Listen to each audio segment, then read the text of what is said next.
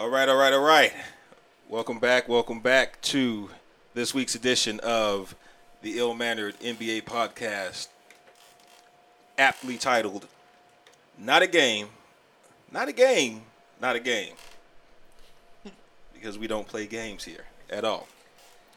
In the studio this week, you have myself, Damian Randall, rejoining me again this week, the one man who's been here every week. Introduce yourself once again. Christopher Martin Washington. Come on, man. You just gave like your whole tax return I just name. feel like I can't say the same thing every time. Yeah, whatever. Good luck, motherfucker. May the odds will forever be in your favor with that one. All right, and rejoining us again from the very, very first week, my brother over here. What's up, man? This is Scotty Spittin', a.k.a. Scotty P, or you can call me by my government, Paris Corner. And finally, the one we've been waiting for.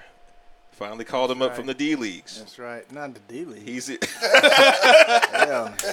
called him up. He had a 2-game suspension at the beginning of the season, so he had to sit. Yeah, you know. Finally made it. Go on and introduce yourself to the people out there. This is little brother. This is Golden. You know, Scotty's little brother, the favorite one, the golden child. That's right. All right, so this should be a good one this week. Unfortunately, Frank got caught up at IKEA this weekend, and he won't be able to make it. That's a true story. Man down. And Hand down, man down. he sent Swallow that of message dreams. like at one something. Sure didn't he? did. Oh yeah. Talk about some wish me luck. I mean, he got to build something after Ain't that. no I luck had yet. IKEA duty a couple weeks back. It's terrible. It's terrible, It's man. terrible. Like Paris said, man, you don't just bring it home and it's there. You gotta Yeah. spend Oh, twice yeah. as much time setting it up. Right. You gotta build Right. parts to build I parts. almost get nervous and kind of sick to my stomach when somebody mentions IKEA. It's like, nah, I don't want to do this. Yeah, I don't You want to get be lost involved. in there. yeah. Like I would just rather pay extra. Just like You- just let it show up to my house. You know how assemble. happy I get when I finally see that wear room area. Like I don't know, when you're going through all that whole damn maze. Oh, I don't even go up there to that. Oh, see, I don't I even have go to to go the through showroom. the I just whole go straight down maze. to the warehouse. See, man, when I hit that warehouse, I'll be like, man, this is just so great. It's almost time. You could tell y'all all got women in y'all life. Mm-hmm. When I hit the Right warehouse, it's like, man, it's almost time. We got 30 minutes to sit in line now. Yeah. Because nobody goes voluntarily. No, Yeah, man, I don't think- IKEA I don't- goes I back to don't- the college I don't know. days, I man. don't Really? think me and my girl ever been to IKEA together. That's why you was quiet the whole time. You We didn't don't have that really get experience. down like that. You don't We get don't down really like be that. going to IKEA. I only go to IKEA when I move. I haven't moved in 8 years. Anyway. So back to the lesson at hand.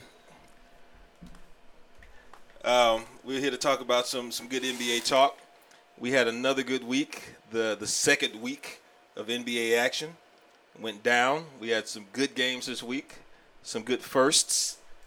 Some teams may have surprised us. Some teams may have disappointed us. Before we get to the key games, I did want to congratulate both Golden and Paris. Their team, the Lakers, finally etched that one in the dub. W column. That's right. Got that dub against the Crooklyn Nets. Right. You know what I'm saying? That Russell emergence. That barn burner. It feels like on Don't Be a Menace when he was like, I had a girl, I met a girl named Daishiki. He was like, Daishiki. That's how it feels like Brooklyn, dog. Like Brooklyn, everybody beat Brooklyn. Like, who cares? Like, son, it ain't nothing like that. You still got one, though. Nah. Yeah, but I don't even want, like, in the post-game interviews, I don't even want y'all talking like, yeah, we worked out some kinks and stuff. Yeah, No, you don't didn't do work all out that, anything. man. Don't You do just all of beat that. Brooklyn. You beat That's the all worst you team did. in the league. You beat the worst team in the league outside of you guys. Right. And And vice that's versa. the truth of the matter. So Yeah. just say, we not there yet. Yeah. You got a W. We not there yet. There's a lot we got to work on. I don't want to hear these false-ass positive. We got the medicine now. Yeah. You got nothing. Scott talked about he's starting to see life in his young players now. Yeah. No, you're not. No, You you're beat the not. Washington Generals, man. Yeah, wow. Like, you supposed to No beat love, man. You know what I'm saying? Keep Like, it 100. I'm just saying, it's like they're like 5-year-olds. Like y'all are like, bro, like y'all left hand's not strong. Like, just No. give credit that they didn't throw up all over themselves. You know what I'm saying? And be happy with their level of development. I think on the sliding chart of ass teams, y'all are right about where y'all are on your way. But like I tell you, what, you gotta learn how to enjoy the little victories. If they was on their way, they could have won today. The Knicks aren't very good either. Nope. And I really couldn't tell who was the 37-year-old, Kobe or Carmelo today. They both, I get that. So, but the Knicks are one of those teams that I think on paper right now they look like they could be at the middle of the pack. But if you just need to get a quick win in, like you should just be able, like, all right, man, let's go and win this one real quick, and just knock the Knicks out the way because you could just roll over them just like, man. Yeah, really. Watching that game today, I wasn't impressed at all. I really thought the Lakers wasn't playing great, but they were right there and they literally had the lead and everything. But I think both them, the Knicks and Brooklyn, are bad teams, and I think the Knicks it'll take a while for you to see that they're not that good. Their record will be fairly decent, but once All-Star break rolls around, you'll see that they're probably a 30-35 win team or something. They do have one bright spot on their team, though. Oh, they have a very bright spot. Yeah. The bright spot, the young guy, I think he's going to be the best player in the NBA in about 4 years. I can't even pronounce his last name, but Porzingis. I ain't seen enough, but he can play. He can definitely play. I mean, I think from the preseason and all the footage, he can play. Yeah. Maybe this draft. Yeah, this draft, I'll give you that. So you say within the next few years he could be? I think so. You gotta remember too. I'm coming from the Dirk cloth. I'm a huge fan of Dirk. That's one of my favorite players ever. Mm-hmm. So I see a lot of Dirk in him. Obviously, I don't think he will be the shooter that Dirk is, but I don't think he would need to be either. He's more athletic. He's got more ability. He's more athletic, and dude, like he's 7'3", and he's got a nasty streak. Yeah, like that's what you forget. He doesn't move like a Sean Bradley. Right, exactly. That's what I was telling Paris today. I was like, man, when you watch him move, he moves like he's about 6'9", like Gallinari or somebody like that. And he's legit 7'3". He can move his feet. Now, I think with him only being 20 years old, the court being bigger, different basketball, just him not being as strong yet, his shooting isn't there. But when I look at him shoot, I know he can shoot. I don't care if he shoots 35% from the as far as jump shots this year, but I know he can shoot. So I give him about 2 or 3 years, and that will be consistent. And I look for him to have that jump that Dirk had, to where the first year or so it was like, man, yeah, he all right. He got some potential. But, man, when it clicked, it was over. You know, because you got to remember, by the time Dirk was in his, third year, maybe fourth year, but I want to say his third year, I mean, there was games where he was getting 40 and 20 or 40 and 18 in the playoffs. He was sneaking them in on you. Yeah. So and then once he hit that a few times, like the following season, he just became consistent with it. I'd buy that if I see a lot. If I see him shooting and he's really, because some of that stuff Dirk was hitting was just unguardable jump shots, which change it. It's like Pat Ewing. Pat Ewing is not the same player without an undefeatable 20-foot turnaround jumper. He's just not. He didn't have very many other tools. It's just that tool was so nasty, you don't have to have any tools. So I think unless he can really do something that can give him a little separation, because in the playoffs, once guys start clamping and then killing him, I think that's where he'll fail, as Dirk did for a long time until Dirk became just straight unconscious that 1 year. The difference is with him, he's 7'3". That helps. So Dirk was 6'11", though. No, Dirk is 7 feet. Okay, and that was part of the problem for defenders. After a while, it was like, okay, I can play good defense, but it's really not good defense. No, he's jumping off his back leg, and he's 7 feet tall. But you're not there. Yeah, you will not block it. Right. And that's what I'm saying. He gets something to go to on that. Still not blocking. I'll buy it, but I don't see him just getting buckets off all post-up opportunities. No, but when I watched him play today. When I watched him play today, there's a difference between him and Julius Randle. When I watch Julius Randle do things, I say, you're always gonna struggle with that. You're always, whenever you get to the basket, you always take really tough contested layups. That's never gonna change with Julius Randle. Because it's mental. It's mental, it's not mechanics. It's mental. Right, and also the way his footwork is, he does things really, really fast. He doesn't use his body. Yeah. Versus you got a guy like Zach Randolph who don't jump an inch off the ground, but the way he uses his body, he would always be able to get shots off. Yeah. Julius Randle. He tries to play like he's super athletic, but he's not. So he goes to the basket thinking he's about to do some athletic shit, but he's not. He doesn't elevate and finish over people because he doesn't have that type of athleticism. Right. So he ends up throwing some raggedy ass layup at the rim and try to go back and get it. I think he's also not very self-aware of his size. Like he's a pretty decent size for someone that plays his position. Wide shoulders. He should be, he should be strong. But I think he plays smaller than he actually knows. And he missed the boat too. I mean, he's about 20 years too late. Yeah. I mean, you gotta remember that position started changing.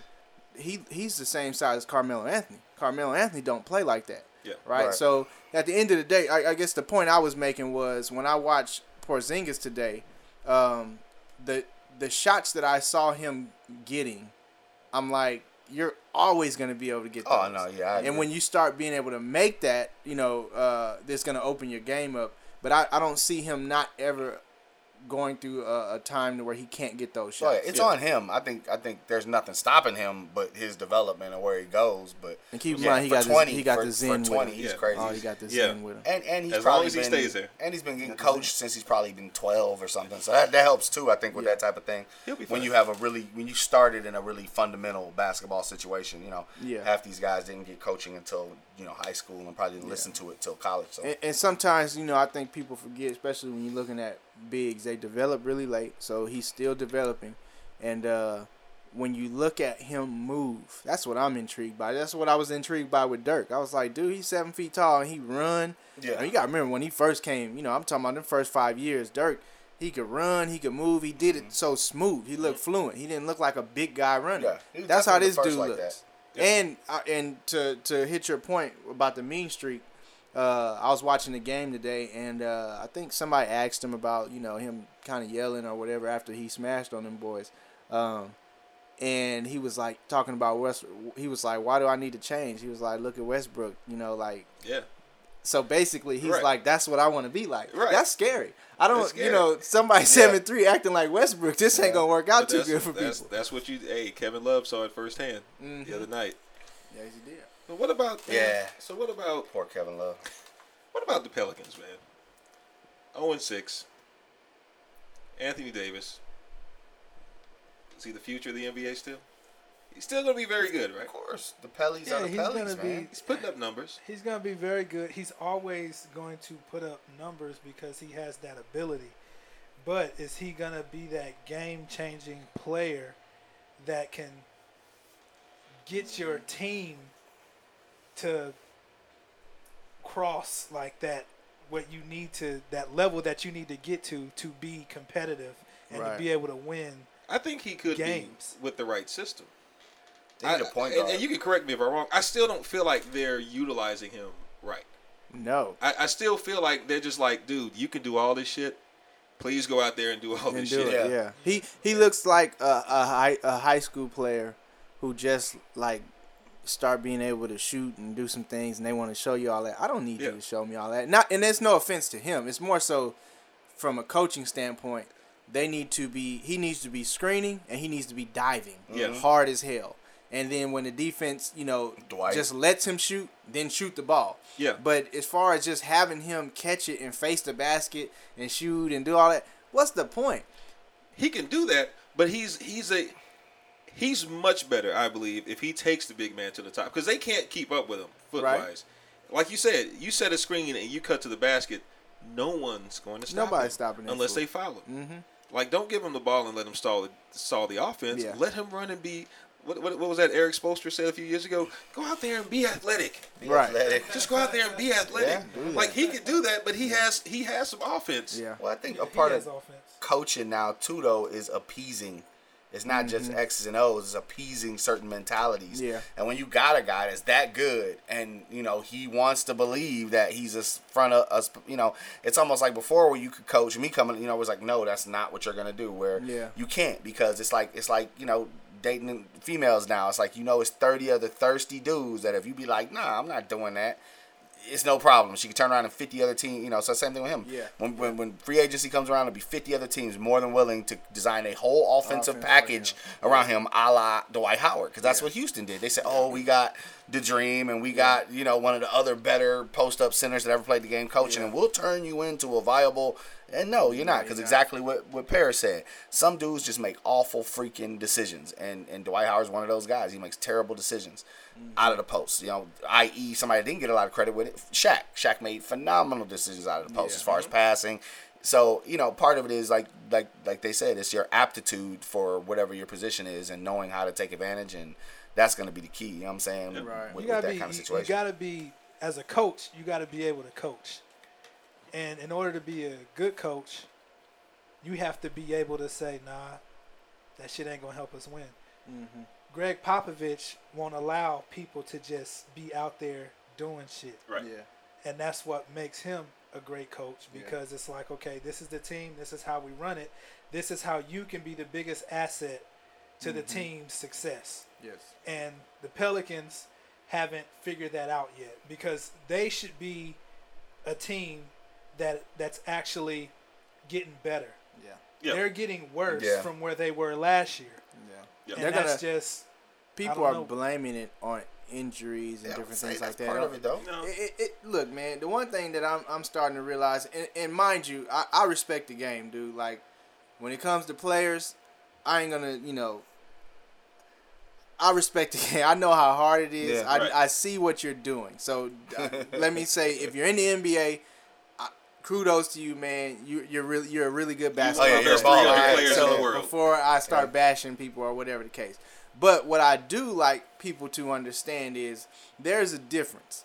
All right, when I see Steph Curry dominating the game, and I see that young fella Anthony Davis having a really good game, it's still a difference. Mm-hmm. It's the effect. The numbers are the numbers. Like I said about James Harden, hell, if he plays 39 minutes, the odds are he gonna have 28 points, 30 points, and X amount of assists. I mean, you out there, you're gonna get the numbers.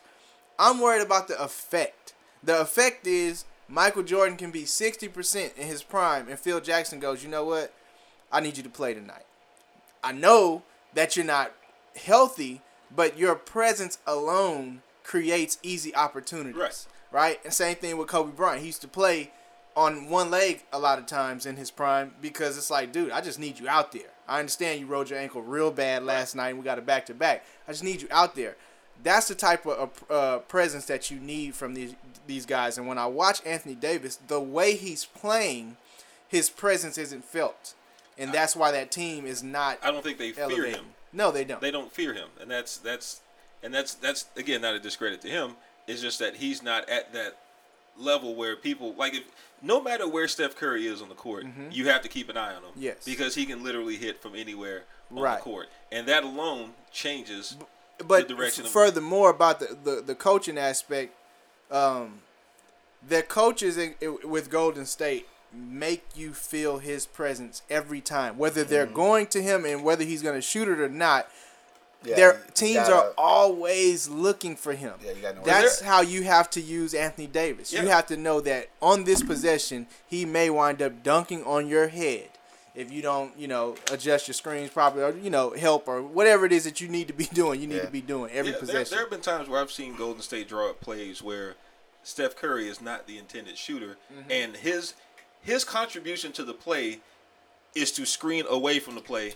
just to distract attention and draw people. And that's just as effective, as lobbing it to someone and them just dunking. Exactly. Like, it's just as effective, and I think the Pelicans have to develop a strategy that allows them to have something that people are always going to fear or have in the back of their heads. Yeah. In order for them to take another step. But the great thing about the NBA is the season is so long. Mm-hmm. Exactly. So all of this stuff can flip flop. At 10 games in the season, somebody win 10 in a row. It's just so long, and it's really early, and some teams are behind the 8 ball and have not got out the gates fast enough, and then some teams you look at and you're like, you ain't never getting out them blocks. That's how I feel about the Knicks. I think the big men that can handle the ball is starting to really drop the what's the word I can say? When I was growing up, it was all about being a point guard, especially up north. It was about handling the ball. Everybody needed a point guard. Everybody needed a point guard. Now you got all these guys that can handle the ball, and it's like you kind of forget that the point is still kind of the main point of contact for those guys, and how much better somebody like Anthony Davis could be if he had somebody that could give him, a lot of guys don't have certain passes in their arsenal.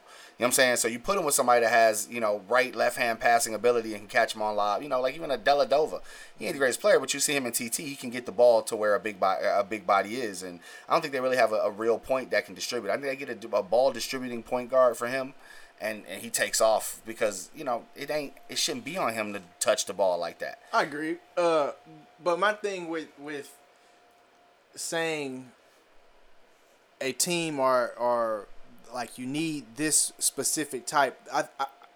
There's so many teams that have won a championship in the NBA history, and they're all built different. You know what I'm saying? Sure. Like some had great point guards, some had sorry point guards, some had great centers, some had the worst centers. And that's why I used to laugh when people used to be like, man, you got to have the dominant big man.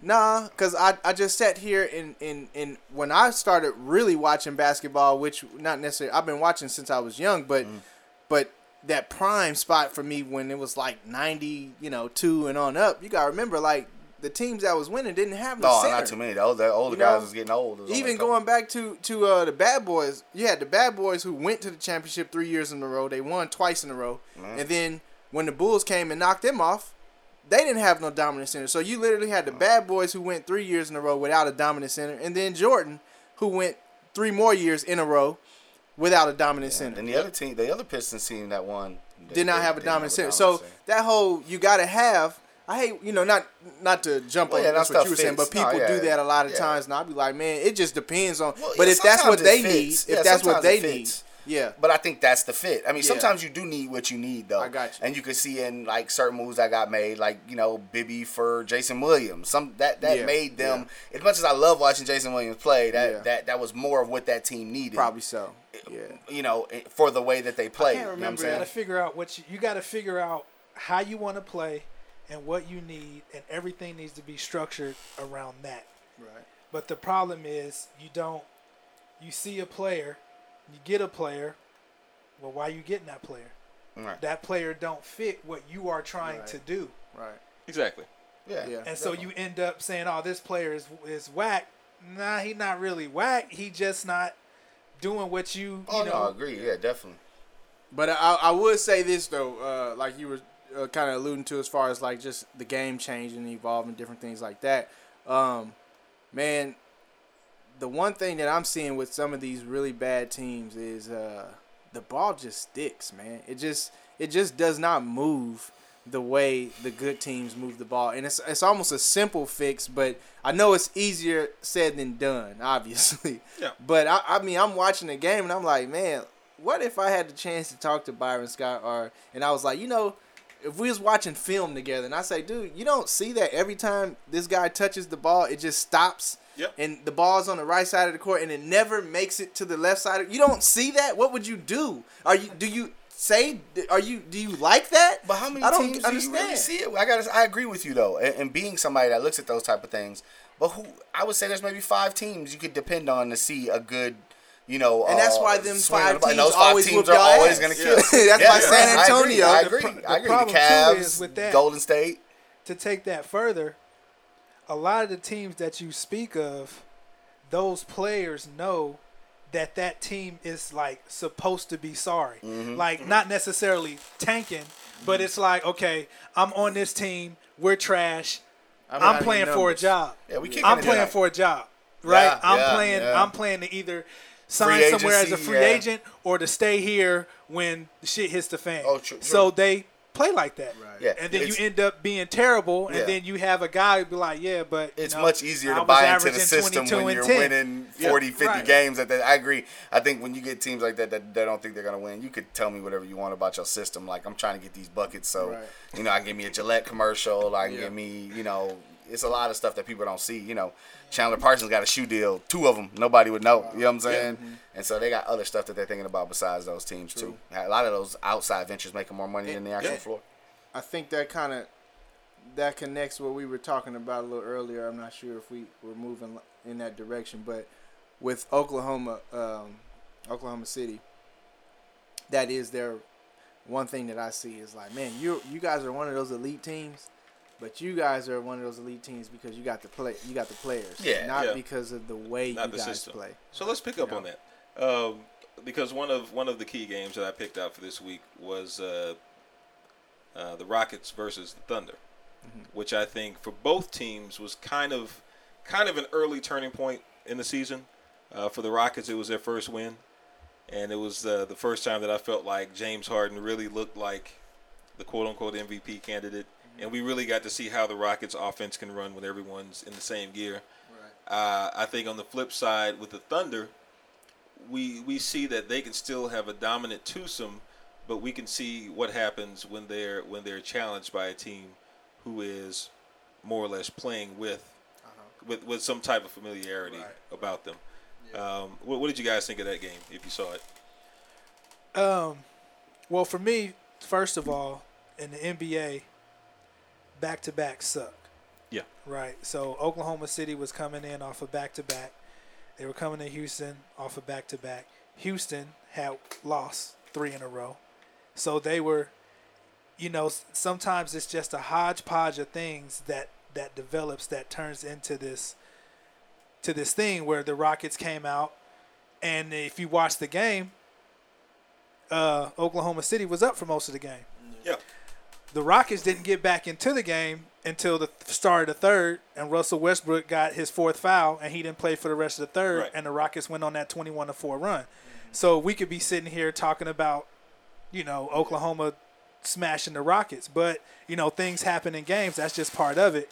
And once the Rockets got into it, and that was the first game where I actually saw the Rockets saying, we're not going to lose this game. They were flying around everywhere, diving for loose balls. Like, they were playing like I haven't seen them play in the previous 3 games. Right. And so once they got back in the game, that confidence started to build, and a lot of times it's just a snowball effect, and you can't shut it off. And I think regardless of the circumstances, a win over Oklahoma City, if you're the Rockets and you're struggling, is a win over Oklahoma City. And that did more than anything to boost their confidence. And you can tell by the way that they played in the couple of games since. Yeah. I think one of the unspoken guys on the Rockets squad though is your boy Corey Brewer, man. Yeah, Corey's always like he plays. I'm not going to say that he's the best player on the court, but he plays with such reckless abandon that you just can't help but Cavs tried to get him. I wish that we could have got him, man. When they were talking about it. See, like what Richard Pryor was saying with Muhammad Ali, and when he fought Spinks, he was like, Muhammad Ali really didn't beat him up. He just beat him off him. Yeah. that's what Corey Brewer comes at you in waves. Like as long as he's on the court, he comes at you in waves, and you always have to account for him because he's 100 miles an hour, like the Tasmanian Devil. Yeah. And he does a little bit of everything. He can play defense. He can shoot the 3. He can take the ball to the hole. He's a good finisher. That's something that people don't really, even though, you got NBA players, there's a level of finishing difference. You know what I'm saying? Yeah, there's about 3 levels. There's your Kendrick Perkins. Yeah. And then there's your standard NBA player. Then there's your Kyrie Irvings. Yeah. That's just how in the hell did you even get that angle? And that's kind of Tony Parker leading the Parker NBA point, points in the paint. Like how you do that? Some guys just got those angles, and it's nothing you could teach. It's just muscle memory. You know what I'm saying? You just been out there playing so much. And going back to what I said, I don't know if this was on air. I mean on recording or not, but we was talking about Julius Randle. Yep. That was his part. Yeah. Yep. He doesn't have that. He doesn't have that. He doesn't understand angles to get shots off. I mean, even in college, I remember watching. I was like, man, how you that athletic? For college, and you get your shot blocked that much. You know what I'm saying? Yeah. Like, you shouldn't get your shot blocked by somebody you can see that much. I've always been a little guy, in basketball, from a basketball standpoint, and I didn't get my shot blocked a lot by people I could see. Right. Now, if I'm doing something stupid and I hit one guy and I'm trying to, and somebody's coming off the ball free, that's understandable. But for me to look you square in the eye and you still just pat me in the face, that don't make no sense. That's a mental thing. You're not self-aware enough to make adjustments when you're being challenged. Yeah, that's just like. But that's one of those things. Like he said, you don't unlearn that. Yeah. Like you don't. You're always going to have that problem because you're not self-aware enough. Part of it, I think, is excessive athleticism. And I say that going back to my high school career. I was 5'11", 235. I wasn't gonna I wasn't gonna be faster than anybody. I could be quicker than you. So a lot of it had to come from repetition, knowing where people were gonna be before they get there. And it was basically per just, necessity is the mother of invention. If I was going to be competitive with guys that were way faster, I had to have some kind of edge. I think when you come into, especially now, when you got kids that, have these gyms and stuff in their high schools that are just crazy. They're running, like you. I mean, this is what you do, go. You got kids now working with you. 14, 15, it's different. So these guys are athletically more on point. And I think sometimes if they don't work with somebody that can teach them so focused on being fast and strong and working out and cross training that it's like then you don't teach them these basics. And then now you got this basically Ferrari with a driver that really is not a skilled driver. Yeah. You know what I'm saying? So when we're doing drag races, and even on that, you could blow out and die. You know what I'm saying? Because you're just not skilled. So I think a lot of these kids you got out here now are, especially in high school, you know what I'm saying? You got the grown man's body, grown man's physicality, but you have the mentality still of a kid who, and you're not getting a lot. And I see it even in pickup games where the guys are just doing crap and have no idea why they're doing it. Speaking of that, I remember going, I had an AAU team. We was in Orlando for Nationals. And everybody was talking about this kid, Julius Randle. Go check him out. I'm like, who? I go check him out. And, he pretty much looked the same way he looked. Now, this is in 8th grade. He was like probably about 6'7", 6'6", 6'7" in the 8th grade and just already big. Yeah. So, And that's why they hit that wall, because then you start meeting guys. That happens in football, too. Like, especially with quarterbacks, running quarterbacks. It's like, in college, you was faster than every linebacker. Now you got linebackers running 4s and less than 4s, just like your ass was. So you're not hitting that corner the same way. Yeah. When your whole mentality has been, I've been bigger and faster than everybody, that's really a lot of time the change that these guys have to make is going from being the strongest, most dominant guy to you really an average strength guy. You know what I'm saying? Yeah. Now the other game. Point about Rockets and the Thunder. No, by all means. Finish the points. Oh, I got one more point about the Thunder though, just because I said this at the beginning. The boys not unless them two have just awesome games all season. There's never going to be a time where either one of those guys don't kill and they win, and that's why they're not gonna do much this year, because you can't have an off night for KD or Westbrook or you get beat. Okay, now I totally feel where you're coming from, but this is where I want to give them the benefit of the doubt. Them fools, that team has not played together. It's like literally a brand new team because KD wasn't there last year. And the funny thing is a lot of people talk about Westbrook not deserving the MVP last year or, different things, but people tend to forget that the only reason they didn't make the playoffs and probably wasn't like a mid-seed is because he missed the first X amount of games as well. Yeah. Not just both of them were out. Yeah. And so when Westbrook came back, he literally was just climbing up a hill, and he almost got them over that hill by himself. So, that's a bad dude. KD's a bad dude. And then those extra little pieces that they got, with the bigs, Cantor and Adams, he was there last year.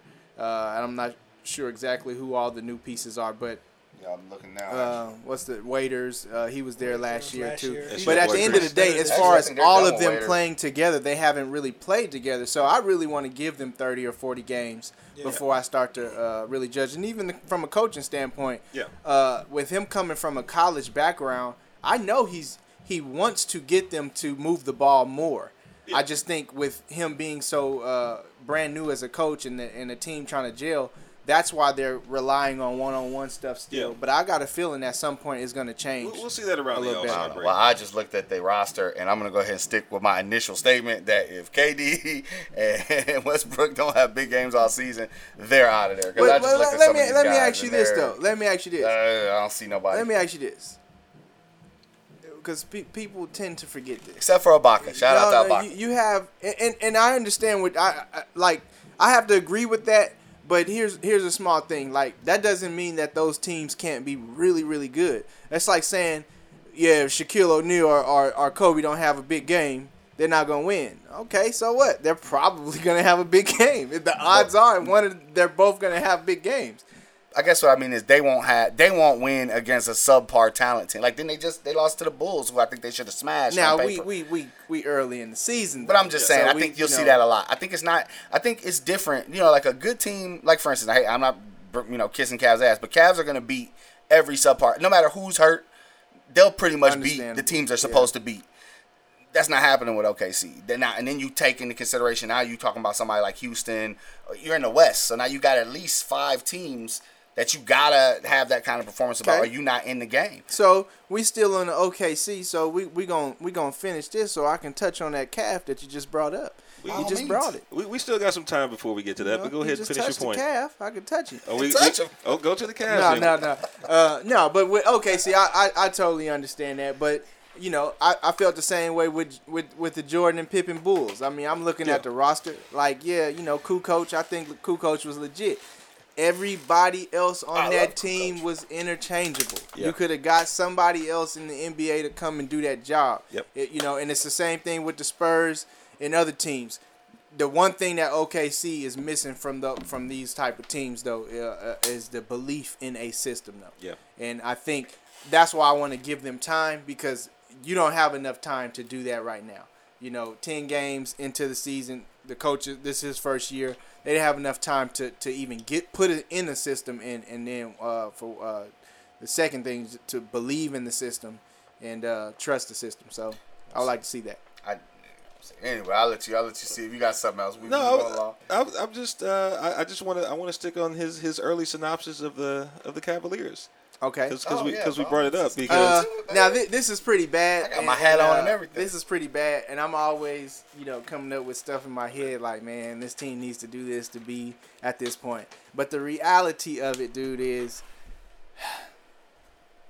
and this happens because LeBron is so scary, in my opinion. I think he's so scary, and he wants so much help.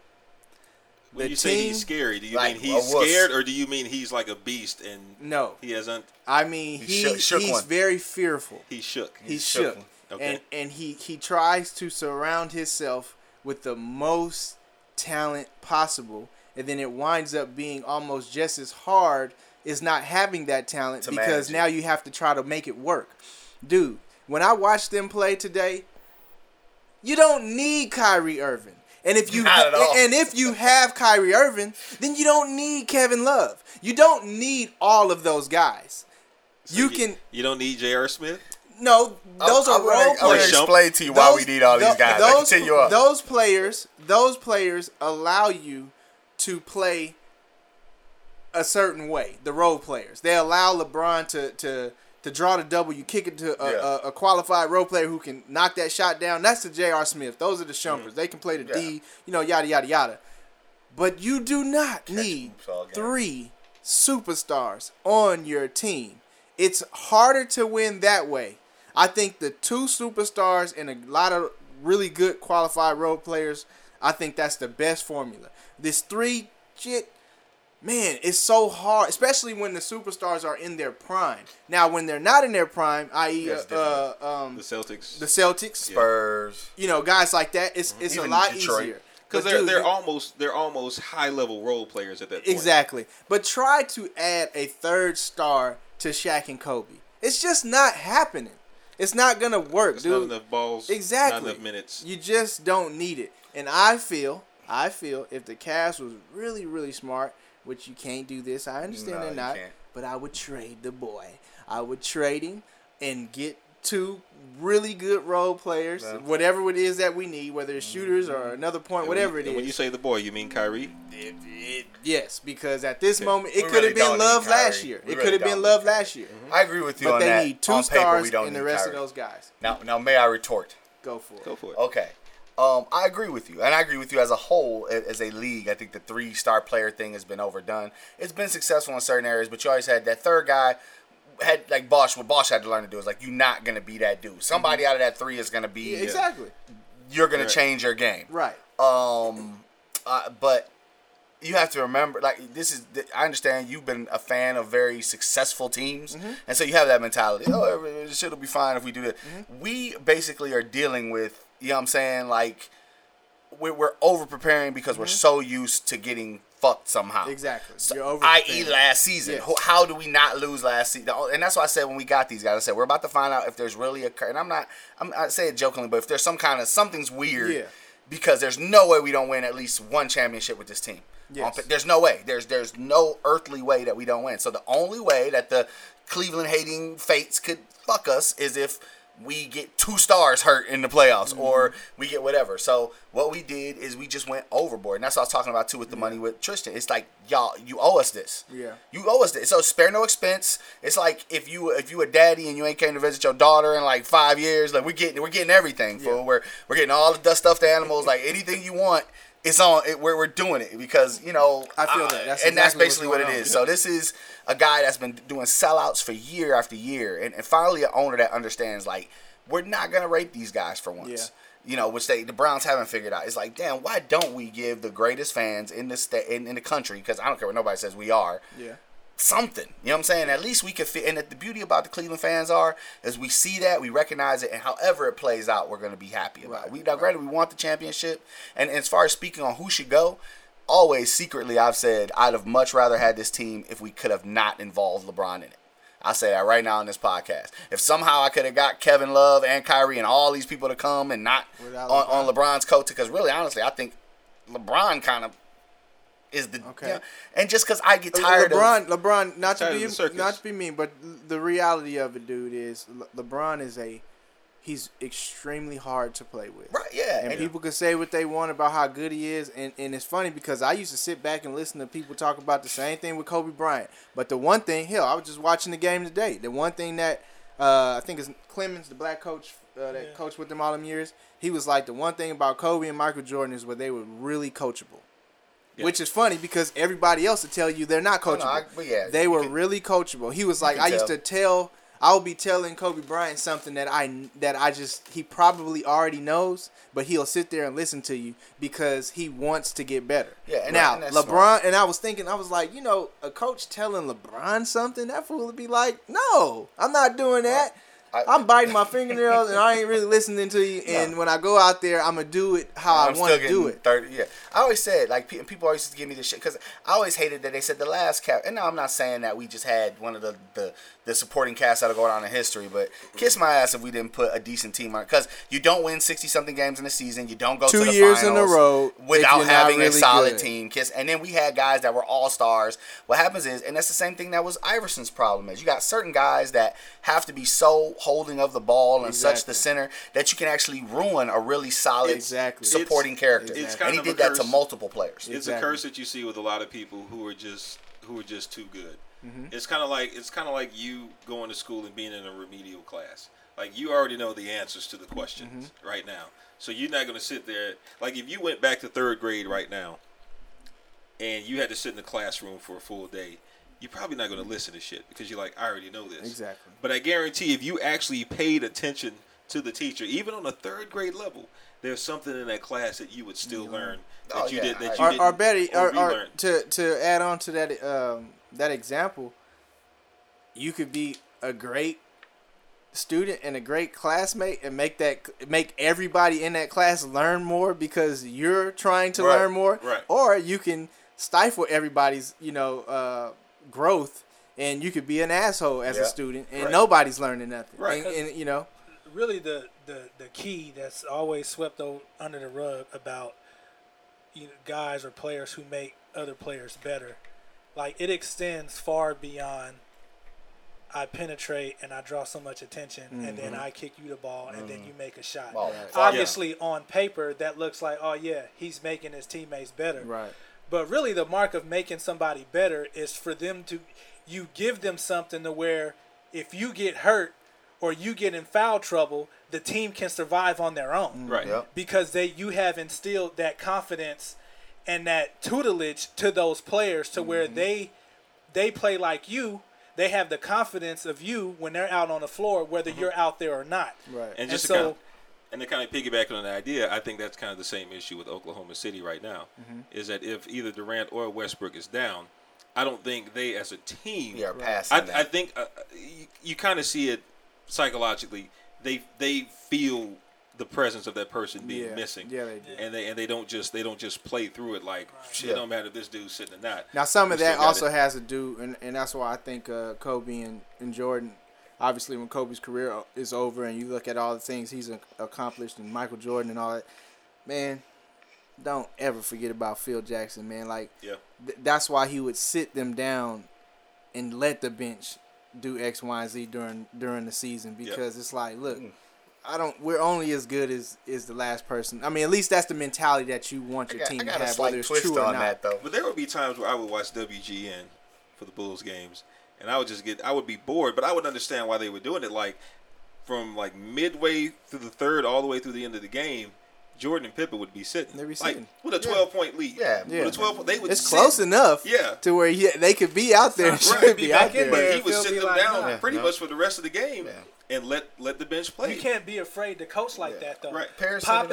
Pop is not afraid to, Tim, you're not playing this game. Ginobili, you're not playing Tony. You're not playing 2 games. You know how many games? Just when he pulled him in the playoffs, it was beautiful. Like, real talk, I shed a tear, man. Like, because he said, y'all not working. Yeah. Especially coming from Mike Brown coach teams, where Mike Brown's just like, well, these are the starters. I guess that's what happened. It doesn't like anybody can be killed. The matchups are just going awry. Niggas, excuse me, but people just killing Ilgauskas like it's nobody's business. And he's just like, well, we're going to start him again. Right. You know what I'm saying? But to see somebody that actually will adjust for that. But what I will say in that aspect is what Paris hit right on the nose, which is like in my job, I manage.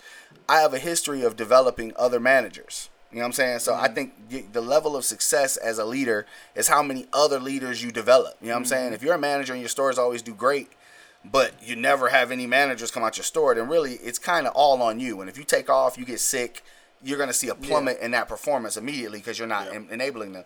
Yeah. And that's one of the reasons I put, when you were talking about Phil Jackson, I kind of put Pop over Phil Jackson, because when you look at the actual background of coaches that come out the lineage of Pop, they're all successful. They've all gone and had finals appearances, Kerr, or they've gone on to be great GMs or something. So that's why I've always given the nod to Pop. I like that. Kerr come originally from the field. Yeah, but that's what I was as say. a player. Yeah, but his coaching, he played on the floor. But any player who becomes, most of the time, a player who becomes a coach, basically, he's been playing and training to be that.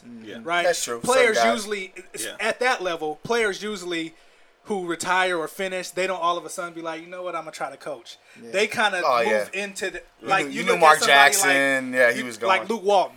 He knew this. Part of the reason probably why Luke was a coach when he got drafted. Right. The reason why he probably was in the league for as long as he was as a player is because he was actually training to be a coach in the league. I agree, but if you look at, you got Luke in the Phil Jackson camp. Look who's coming out. No, we got the last champion. I think Kerr. Even Mike Brown went to the finals. You know what I'm saying? Like, you got it. And he had 2 pretty decent coaching seasons, regardless if it had nothing to do with him. You can't take it away from him. He's also had Danny some Ainge of the was worst one of the GMs of the year. I'm just saying, historically, I think he puts out. I think he's had some of the worst. In Summer League, she won a championship. You know what I'm saying? I think Mike Brown had some of the worst coaching jobs I've seen in Cleveland and in LA. Mike, look, in Cleveland, I'm tell you about Mike Brown. Because let me tell you something. You go first, but I got my point about Mike Brown. I know you was watching. I don't want to get too far into Mike Brown. No, I just got a simple point to make about Mike Brown. It's not necessarily Mike Brown. It's just the Cleveland. I felt, and this is my problem with Byron Scott. Because I told you I wanted to talk about the Lakers. Good example. And they're both very similar. Let's do Byron Scott. LeBron was playing a way that he should not have been playing, and thus when they ran up on teams who physically can compete with LeBron, they always got killed. Now, teams that physically can't do anything with LeBron, okay, yeah, cool, it's going to work tonight. But what about when you're playing Boston and they got Kevin Garnett sitting back there with them long arms, and Paul Pierce guards bigger, stronger players better than he does smaller, quicker players? Like, you guys get killed. It's not even close, right? And it's the same thing with the Lakers situation, dude. You could get away with this coaching the way you're coaching if Kobe was a healthy, physically, young Kobe. Yeah. But at this age, dude, you guys can't win playing like that. No. You can't let him play like that, and you really can't let him play like that. Call a timeout. When he catches the ball, and he holds it, and he jab steps, and he shoots that dumbass three-pointer, Shut him down. call a timeout. But let me explain. And say, dude, that shit's not happening. So that's what you do to LeBron. I agree. And if you're going to get fired, this is the thing. I'm going to get fired anyway. But it's bigger than that. So, it's bigger than that, though. Like I was telling Paris the first day, it's you ever seen that episode of The Twilight Zone where they had that little white boy that could send people out to the cornfield? Yeah. And so all his parents was like, it's your birthday every day, Tommy. Right. Bro, they would have burnt down. The only way that LeBron gets out of there and Gundarina now Quicken Loans when it doesn't get burnt to the ground is if he left. You know what I'm saying? So, but the point about Mike Brown is this, just to get on it because I got it in my head and I got to let it go. You look at certain coaches and they always mic up coaches. Yeah.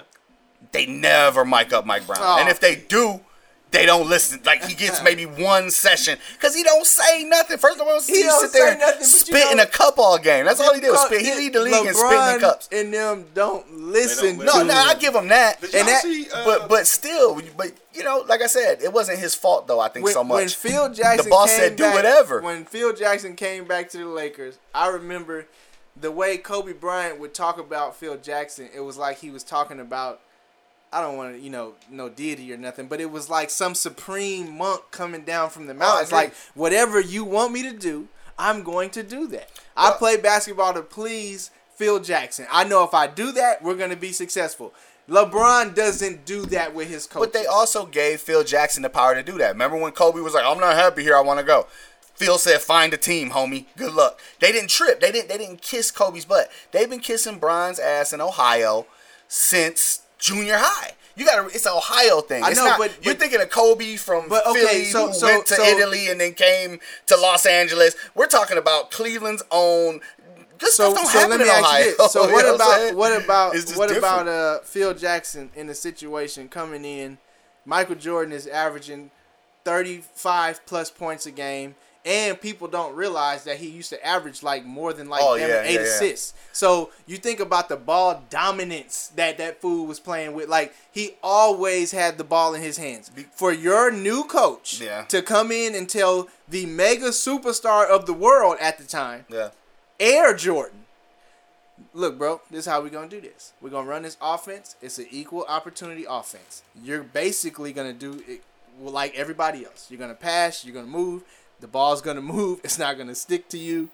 And he did this, and he didn't have no relationship. Well, averaging 30 points, you act like Jordan cut it down to 15 or something. He just reeled him in. He put him in a situation, but Jordan was getting buckets. I understand that, but look at the difference between, dude. It's also, I don't know if you at know, the time, but you should because you're a Cleveland fan. Coaches held more weight. Play point guard.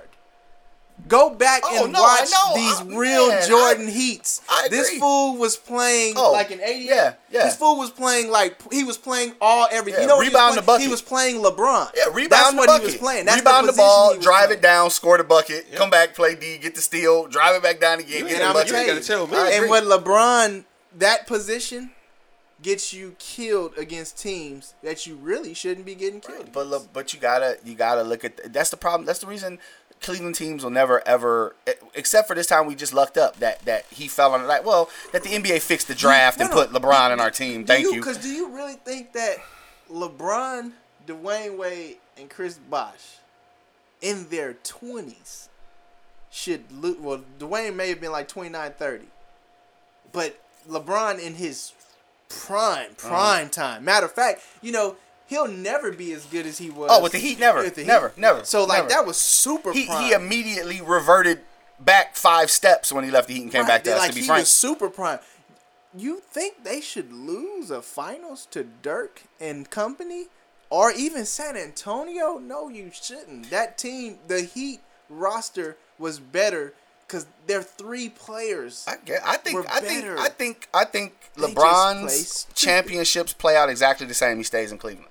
And he doesn't go to the Heat. Because it wasn't like they was helping him. They wasn't helping him. He was still scoring 30, We can move on after this. Let me make this one last point about the LeBron thing. About the last little point about the LeBron thing. It's almost like a movie, man. It's like the Wizard of Oz or something like that. Like, he did all this stuff. It's like a terrible dream. He got caught. He left. He did all this stuff, and he's playing in the finals. And he realizes, oh, it wasn't them the whole time. It was me. That's what he realized when he was playing against Dallas. That it don't matter who I get on my team. Yeah. It's always gonna come back down to me. Either I'm gonna play the right way and dominate and step up to the moment, or I'm not. And he did have a tear of about a year and a half where he was probably the most unstoppable guy. Exactly. Then he got comfy. So that was the last point. He never had to. And I remember saying this when it first happened. And that's why you went back to Cleveland, because you had no business leaving in the first place. That's dirty. I agree to. Hey, you had no business leaving in the first place. Because if you had business leaving, you never would have went back. You thought them championships was gonna really make you feel a certain way. And then you realized you felt empty inside. You still feel. I don't want to be the bad guy anymore. He went inside. He went inside the death row. To be honest, at that point when he realized that, there was no way Miami could have kept him there. And on top of that, he was always going back. They wasn't. Also, you got to take back into consideration when you got what you left to go. You're going to come back now to where you rule the city, right? You know what I'm saying? So now he's coming back to where if it was more on that tip, God again. If it was more on that tip, he wouldn't be as hungry as he is. Do you know how he owes us one too. No, he owes us one too. Dirk Nowitzki is. He got that one. And he I'm satisfied. I'm not even hungry like that no more. But that was also LeBron about went 4 times access. in a row, and he's still where's the nourishment, dog? Because you ain't eat no substance. But he felt like you know what it's like. Don't act like LeBron just came back because he's like, oh yeah, I want to bring it back for y'all. No, he looked at that work, and he knew the money was there. He knew that the talent was there, and he came back. Whatever. We don't have Kyrie. We don't have the first pick. LeBron's still in Miami. It's like when you got a family at home. Period. He's not. No. You got you got a family at home, and y'all struggling, and then you're like, hey, I'm finna take this job out of town.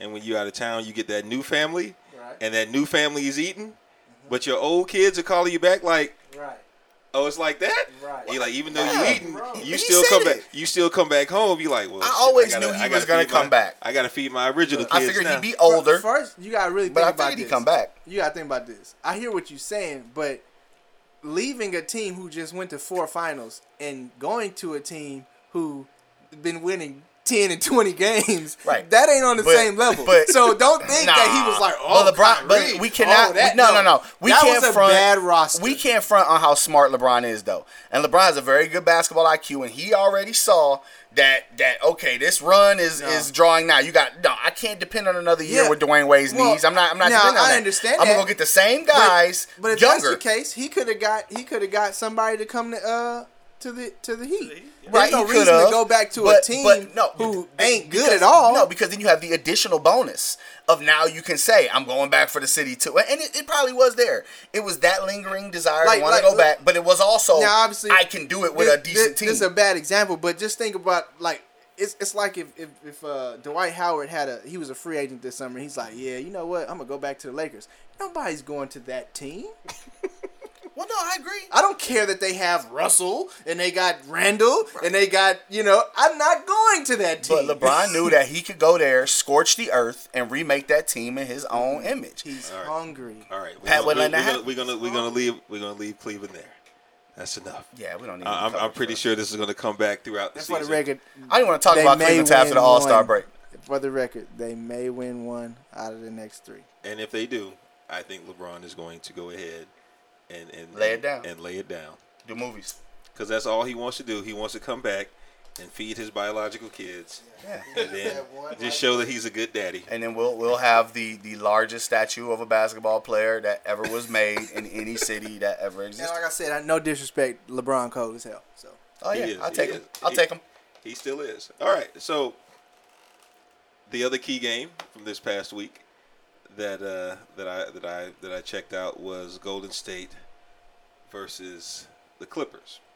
Now, I was the one in the very first episode. I was like, I think I'm going to go out on a limb and say the Clippers could do something in the West. After seeing them go up against Golden State and Houston. They didn't have Chris Paul against Houston. They didn't have Chris Paul against Houston. Now, the thing about the Clippers is that they perplex me because they are a very good team, But, and I hate to say that Golden is right because he's, he doesn't let you live it down. But there are certain Chris Paul. I still think is one of my favorite players in the league. But I still feel like Chris Paul hurts them. Like I think because if I looked at who did they play the other night? I forgot who they played. The one where Chris Paul sat. Chris Paul sat. And I think J.J. Redick started in his place. The Rockets. The Rockets. Was the Rockets yesterday or the day before? Chris Paul didn't play. But I like the way that they moved. Like Blake Griffin, damn near played point guard for half the game, and him and DeAndre Jordan have a good 1-2 combo that you can't stop. Like you can't stop with the attention that Blake Griffin commands at the top of the key. He still leaves the paint open for DeAndre Jordan. There were so many lobs that he threw to him, a lot of good passes, and his ball handling. Blake Griffin's ball handling is incredible. Like it's better than Barkley's, right? Oh.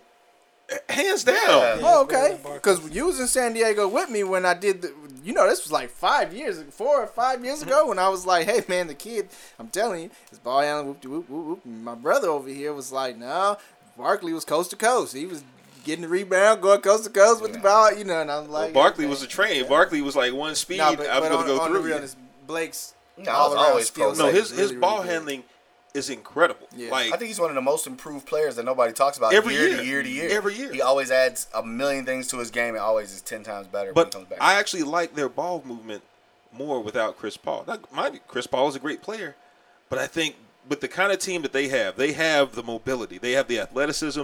Yeah. They have people that move well without the ball. They have the black athletes. That's right. Multiple black athletes. Yeah. And I think when you let them move around naturally and don't stagnate it by dribbling the ball for 22 seconds and pounding and coming back in place, taking a pick and coming back to the same place, flipping the ball, and then just making a tough shot for yourself. They are a team that I like to watch more, and I think they actually play better in a lot of ways. Who was that? They're still fun to watch, even when Chris Paul is out there because he's so good. Yeah. And he's gonna make the plays. He's gonna make the passes and stuff. Yeah. But the stagnant, the way they are on offense, he's so ball dominant. Yes. That you get what he gives you. Right. Yeah. Right. They How don't he goes, move. y'all go. That's why Golden State is so hard to defend because we move the ball. Yeah. If Curry gets doubled, he's just going to give it to the open man, and that man's going to give it to the next open man, and then next thing you know, they getting dunks and layups and stuff like that. But you know what that does, though, right? You don't get the assist for that. So it's like, nah, I'm going to hold this ball until I can pass it to whoever can make the shot. They don't have hockey assists. I'm going to get my 11 assists. If the NBA incorporated the hockey assists, there'd be a lot more ball movement. Right. There would be a 14-second shot clock. You hit it on the nose right there. But I just think CP is lost a step, man. I think he's one of those guys that he just kind of getting love for what he kind of did and who he was, and they just haven't quite realized he ain't quite that guy anymore. Well, he's really, really good. Well, even like last year, he's when he's open, it's money. I mean, like off the pick and roll, he's so dangerous. The problem is unless he just doesn't get off the ball and allow other people to make plays. That's the one thing that these big superstars who wind up hurting their team. The one thing they have to realize, or I don't know if they realize and don't give a damn or what, is you just allow people to make plays. These dudes are in the NBA. Right. I don't want to go backwards because we already moved on. But last year in the finals, I felt like don't try to act like these guys aren't good players. Everybody on the court is a good player. You're not allowing them to be a good player. Right. And Chris Paul does that at times. Mm-hmm. As good as Blake Griffin is, hell, let him bring the ball up and you go, You know what I look at a lot of times? I look at the first look. Like there are times where Chris Paul passes up the first look to set something else up. Yes. And I think even just for the sake of ball movement, sometimes you just dump the ball off that first look. Right. And you never know if that person's motion might, especially with that team, that person's like if he gives a first look to Blake commands a double team, DeAndre Jordan's open. Yes. Money every time. Yes. You look at. Sometimes he takes that first look and then he just brings it back. Yeah, I bring it back. You look at the Clippers and Golden State game last week or whatever, and you had one possession where Golden State came down, and I think it was Curry got doubled. As soon as he got doubled, he threw it to the open man in the paint, and they got a layup. Yeah, right off the bat. Clippers called a timeout. Basically ran the same type of play. He had DeAndre Jordan or Redick wide. Blake was wide open at the basket. He didn't throw it to him. Yeah. So then the defender gets back to Blake, and he has to pull it out and run some pick and roll shit. And they don't get a good. No, it was. Well, you're accurate, but the way the way that play wind up finishing was this is my opinion. He held the ball because the big man switched on Chris Paul. So instead of throwing it to the open guy, he's like, no, if I continue to dribble the ball, the big guy is going to stay on me. Right. Now I can go one-on-one. Yeah. I got the matchup. Yeah. Dude, get rid of the ball. Well, I think that's... Because Blake has the matchup regardless. I got a lot to do with Chris Paul not being as fast and having that first step. Think about it. One of the reasons as a point guard you would want to obviously let something slow down and set up is because you probably don't feel like you could beat the guy in front of you without a pick or without some kind of motion or something to start the play. He had to be thinking of getting rid of the ball like that, and he doesn't think like that a lot of times. He thinks like, I'm trying to hold it and make something happen. Yeah. Dude, just give it up. I think CP's another guy I wouldn't be surprised if I see just out of nowhere getting traded. Honestly, I think that probably could be the best thing that ever happens for the Clips if they get somebody that can more of a ball distributor that doesn't really want shots. And I still want to know more details about why would a player like DeAndre Jordan, who gets spoon fed and just all of a sudden be like, you know what, I think I want to leave this situation. That was the scariest thing to me. I'm like, what's really okay? So you guys have both played college ball before, so you've played on levels where you've probably had teammates, and not necessarily in college, but at some point between infancy and college, where you just got the one dude on the team. You just like, man, come on, man, just come off the ball. Like, how many times have you just run through the paint like, I'm open? Yeah. And he's like, no, reset. Right. Like Chris Paul is probably one of those dudes, especially for a player like DeAndre Jordan, who cannot create shots on his own. Completely rhythm based. Do you know exactly? Do you know how many good looks that he probably sees that Chris Paul is probably like, oh yeah, reset. And that's why I was saying earlier, I don't disrespect players. I was a player, and hell, I was a scoring point guard. So I done overlooked somebody plenty of times and shot the long 3-ball, some dumb plays. But the point is, I understand the logic. I understand the mindset of what would cause me to do that instead of throwing it to the easy play. Yeah. And I think at this stage of the game, if I was getting paid millions of dollars and I was 30 years old, I wouldn't be doing those stupid plays like I was doing in high school or in college. Which is exactly why he tends to make bad plays in pressure situations. Right. Because in pressure situations, you really got to be confident and be doing whatever you're going to do immediately. Mm-hmm. And you miss an opportunity, you miss a slight little angle, and that's it. I just think Chris Paul is kind of going the way of, it's over. He's kind of always struggled a little bit down the stretch in games and playoff situations because teams that are good and they have the length and the size, they'll put that person on him down the stretch. Yeah. And because he can't physically outpower those players, he ends up being off balance. It's the same thing that used to happen to Nash. Mm-hmm. Once you put bigger bodies on Nash down the stretch, like it takes its toll on those players. Yeah. Mm-hmm. And they end up making a bad pass or not being able to get a good shot, or you get like a shot clock violation, or you finally get it into somebody's hands without enough time to make a play. Yeah. And, so I don't know. It's always been tough for Chris Paul. That's why you see a lot. If you go back in your head, you can see Chris Paul always complaining down the stretch about calls and no calls or whatever, whatever. So. Yeah, they're still a good team. I think they could potentially challenge Golden State if they get a couple things in play. Like if they're able to match the tempo of Golden State,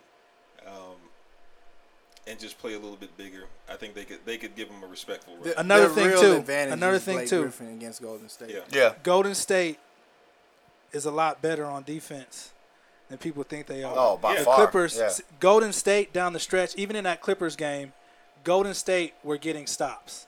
Yeah. The Clippers weren't getting stops. Yeah. The Clippers aren't good at getting multiple stops down the stretch. They don't, especially against a Golden State team. They don't have a lockdown player that's effective against Golden State. Like Chris Paul is a very good defender.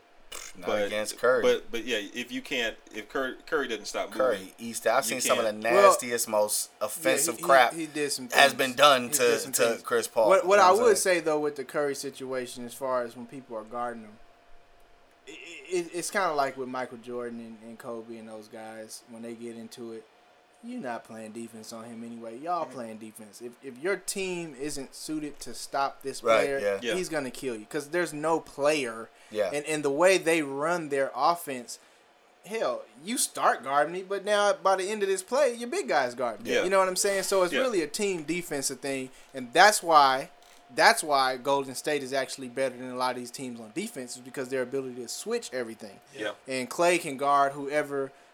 Curry can guard, and Curry can guard whoever they can guard, and Draymond Green and can also Draymond guard and Iggy and four all guys. those Yeah, Iggy guys, too. they switch, and Barnes, all of them. Yeah. And then the one thing that's so underrated about their defense is the fact that people assume that Curry can't play defense, but you probably don't watch the game. I think if he's you still say leading that. in You see the steals, or he's up steals. there. Yeah. You see the steals. Yeah, and these ain't like just weak steals. No, like, those are dude buckets. can play defense. Yeah. Of course, he may not be a defensive stopper. So what? Like, who cares? He's like, a point guard. You're Yeah. not there are not a lot of point guards that are expected to be defensive stoppers. Right. But he's annoying on defense. Yes. And that's the thing. He's got quick hands. He's got ridiculously quick hands. Right. You see it on his release when he Yeah. shoots. Yeah. His hands are just as fast on defense Yeah. as well. He'll pester you. They're great. You know, it's he's crazy got that quick people. feet. Yeah, I His mean, feet are his ridiculously quick. footwork period Yeah. is just amazing. You know, Yeah. impeccable. So the funny thing about that is like when people be like, "Yeah, he can't play defense. He ain't good on defense." Well, why is their team number one on defense? Because what I'm saying is in basketball in the West against all the great point guards and all the great guards, period. If you literally have somebody on your team that's not good at defense at all, you're not gonna be the top. You and I have discussed this before off the record before. No great defensive team has a glaring weak link Exactly. in it. Like Exactly. you can't Golden State's defensive prowess is not going to be there Right. if Curry's as weak as people Exactly. say that they are. It's like insane. you will never find it Exactly. in the history of the And NBA. that's what Because the stops. thing with teams, they always looking for the mismatch. What can we exploit? Right. Exactly. Even when the Bulls were the best defensive team in the league and B.J. Armstrong was starting, Yeah. or even Steve Kerr was starting, yeah. they were still among the best defensive teams in the Right. league. But those guys, They they hold did their own. enough, just like your boy Deli did. He stayed up in the shirt. They He hold stayed up their in the own. jersey. And the difference Dover. with those teams were where B.J. Armstrong and those guys were starting. Now, no credit. I don't want to discredit that team. They were good on defense. They were really good on defense, but they weren't great on defense like Ron Harper, Michael Jordan, Scottie Pippen, Dennis Rodman, Luke Longley. They weren't great on defense like that. And hell, I remember when that was one of the problems with that Bulls team that I'm talking about. When they would sub in Kukoc, you would be like, damn, like teams are going at this fool. Like they almost had to sit that boy against the Pacers because the Davis boys was murdering Kukoc. Yeah. You know, so if you have a real weakness on defense, it would show. Your team wouldn't be as great on Right. defense. Right, you wouldn't be shutting it down, and the numbers don't lie when it comes to And no disrespect to Harden and his defense, because I know it was atrocious and it has gotten better. But you got to think about it. You have the number one defensive center. You have Trevor Ariza, who has always been a great defender. You have Patrick Beverly or whoever else can play defense. You got a really good defensive team, but there is somebody on there who sucks on defense. And that's why you're not great on defense as a team. Harden's defense is offense. Right. So there's some guys that their defense is always going to be that's a offense. perfect I'm going to example lose you of what I 10, was but I'm talking going to get you. No, that's 40. true. But all I'm saying is that's why they're not a great. And I'm not saying they can't win because of that. But what I'm saying is you're not ever going to be the number one defensive team in the NBA because you have somebody on that unit who stinks on defense. You have He's a not leaky, you have a leaky defensively pipe, man. If you have a leaky pipe, no matter how fast you shoot that water through it, man, it's not Right. you're not gonna have the he's full amount of pressure. completely The unaware. great defenses are on a string. Yeah, Right. And it's like a chain. It's like a chain. If one link is messed up in that chain, it messes up everything. Because basketball on defense, you have to be able to help and recover, or help and rotate. And if you have a player who's not good at that, it messes up everything. Yeah. So the team gets layup after layup, open shot after open shot. And the one thing about great defense is they don't have to do that stuff as much as sorry teams. Right. Sorry teams always have to double. They always need help. Recover. And all that stuff. Not to say that, I mean, that's a part of the game, so of course that's going to be there. But, dude, if we have to do this every possession, we're just not going to be good on defense. You're always going to create Which a is mismatch. why when you play against Michael Jordan in his prime, your defense is compromised because now every possession you worrying about me, you doubling me and doing different stuff. Same thing with Curry. That's another reason why I still feel sick to my stomach that somebody who knows basketball will be stupid enough to give Iggy the MVP of the finals. Look, dog. Yeah. Every single bucket that Iggy was getting in them finals was because of the Beige. The true Beige was on the court. Dark open. And yeah, like you're sitting out there wide open. This dude is running around like triple screens trying to get open because they're not trying to let him get open. They're leaving you open. You're not the MVP. Part of that was him playing a decent defense on LeBron also. Well, also, that's true. I agree with that. They put in the defensive job he did all around. And with Iguodala had the a points couple. that He had a couple games in a row where his impact was totally felt. made the difference. No, his impact was there, but the problem is Curry's is he impact. most valuable? Yeah, exactly. Is you he take most a valuable? Curry off of that team, and there's no way you're even close to where you are. Yeah. You take Iggy off of that team, and it's like, we probably can find another Iggy. Yeah. Hell, Trevor Ariza played just as well as Iggy in those playoffs last year. Yeah, that's true. You know, like I said, no disrespect. Iggy was great. He did what he was supposed to do. Exactly. But don't overstep your boundaries and start thinking that you're higher than the true Beige. That's true. And Iggy only really got the defensive aspect because that's kind of he's built that like physically he's kind of the right guy to defend LeBron. Yeah. You know what I'm saying? Yeah. But Yeah. I had called that beginner. I said the guy I was afraid of the whole time was Iguodala, and that turned out to be. He was a turning point. So, with that said, because I know Golden is a big fan of what the Beige is doing this year, what the three gods are doing this year, and I've seen you make mention of this plenty of times. You think they're going to get 70 this year? Yes, I do. Think they're going to get 70? We like Paris said, we're not gonna do the barring injury. We just straight clean. We just straight up. It's a basketball season. Things happen. They're going to win 70 plus. And this is why I say this. The 72 was like unreal, right? It was like, damn. And we've said before the 72 could have been more, but they chilled for the last. That's the point I'm making. Yeah. I don't think Golden State is 72 gonna chill like isn't that. out of range. Yeah. What the Bulls would have done if they really wanted to I thought they was were gonna get that's what would have been out of range. They were going to get 76 or 77. That would have been out of range. Yeah. But 72 is doable. You got to imagine this team won 67 last year, and they are a lot better now than they were then. And they have the confidence.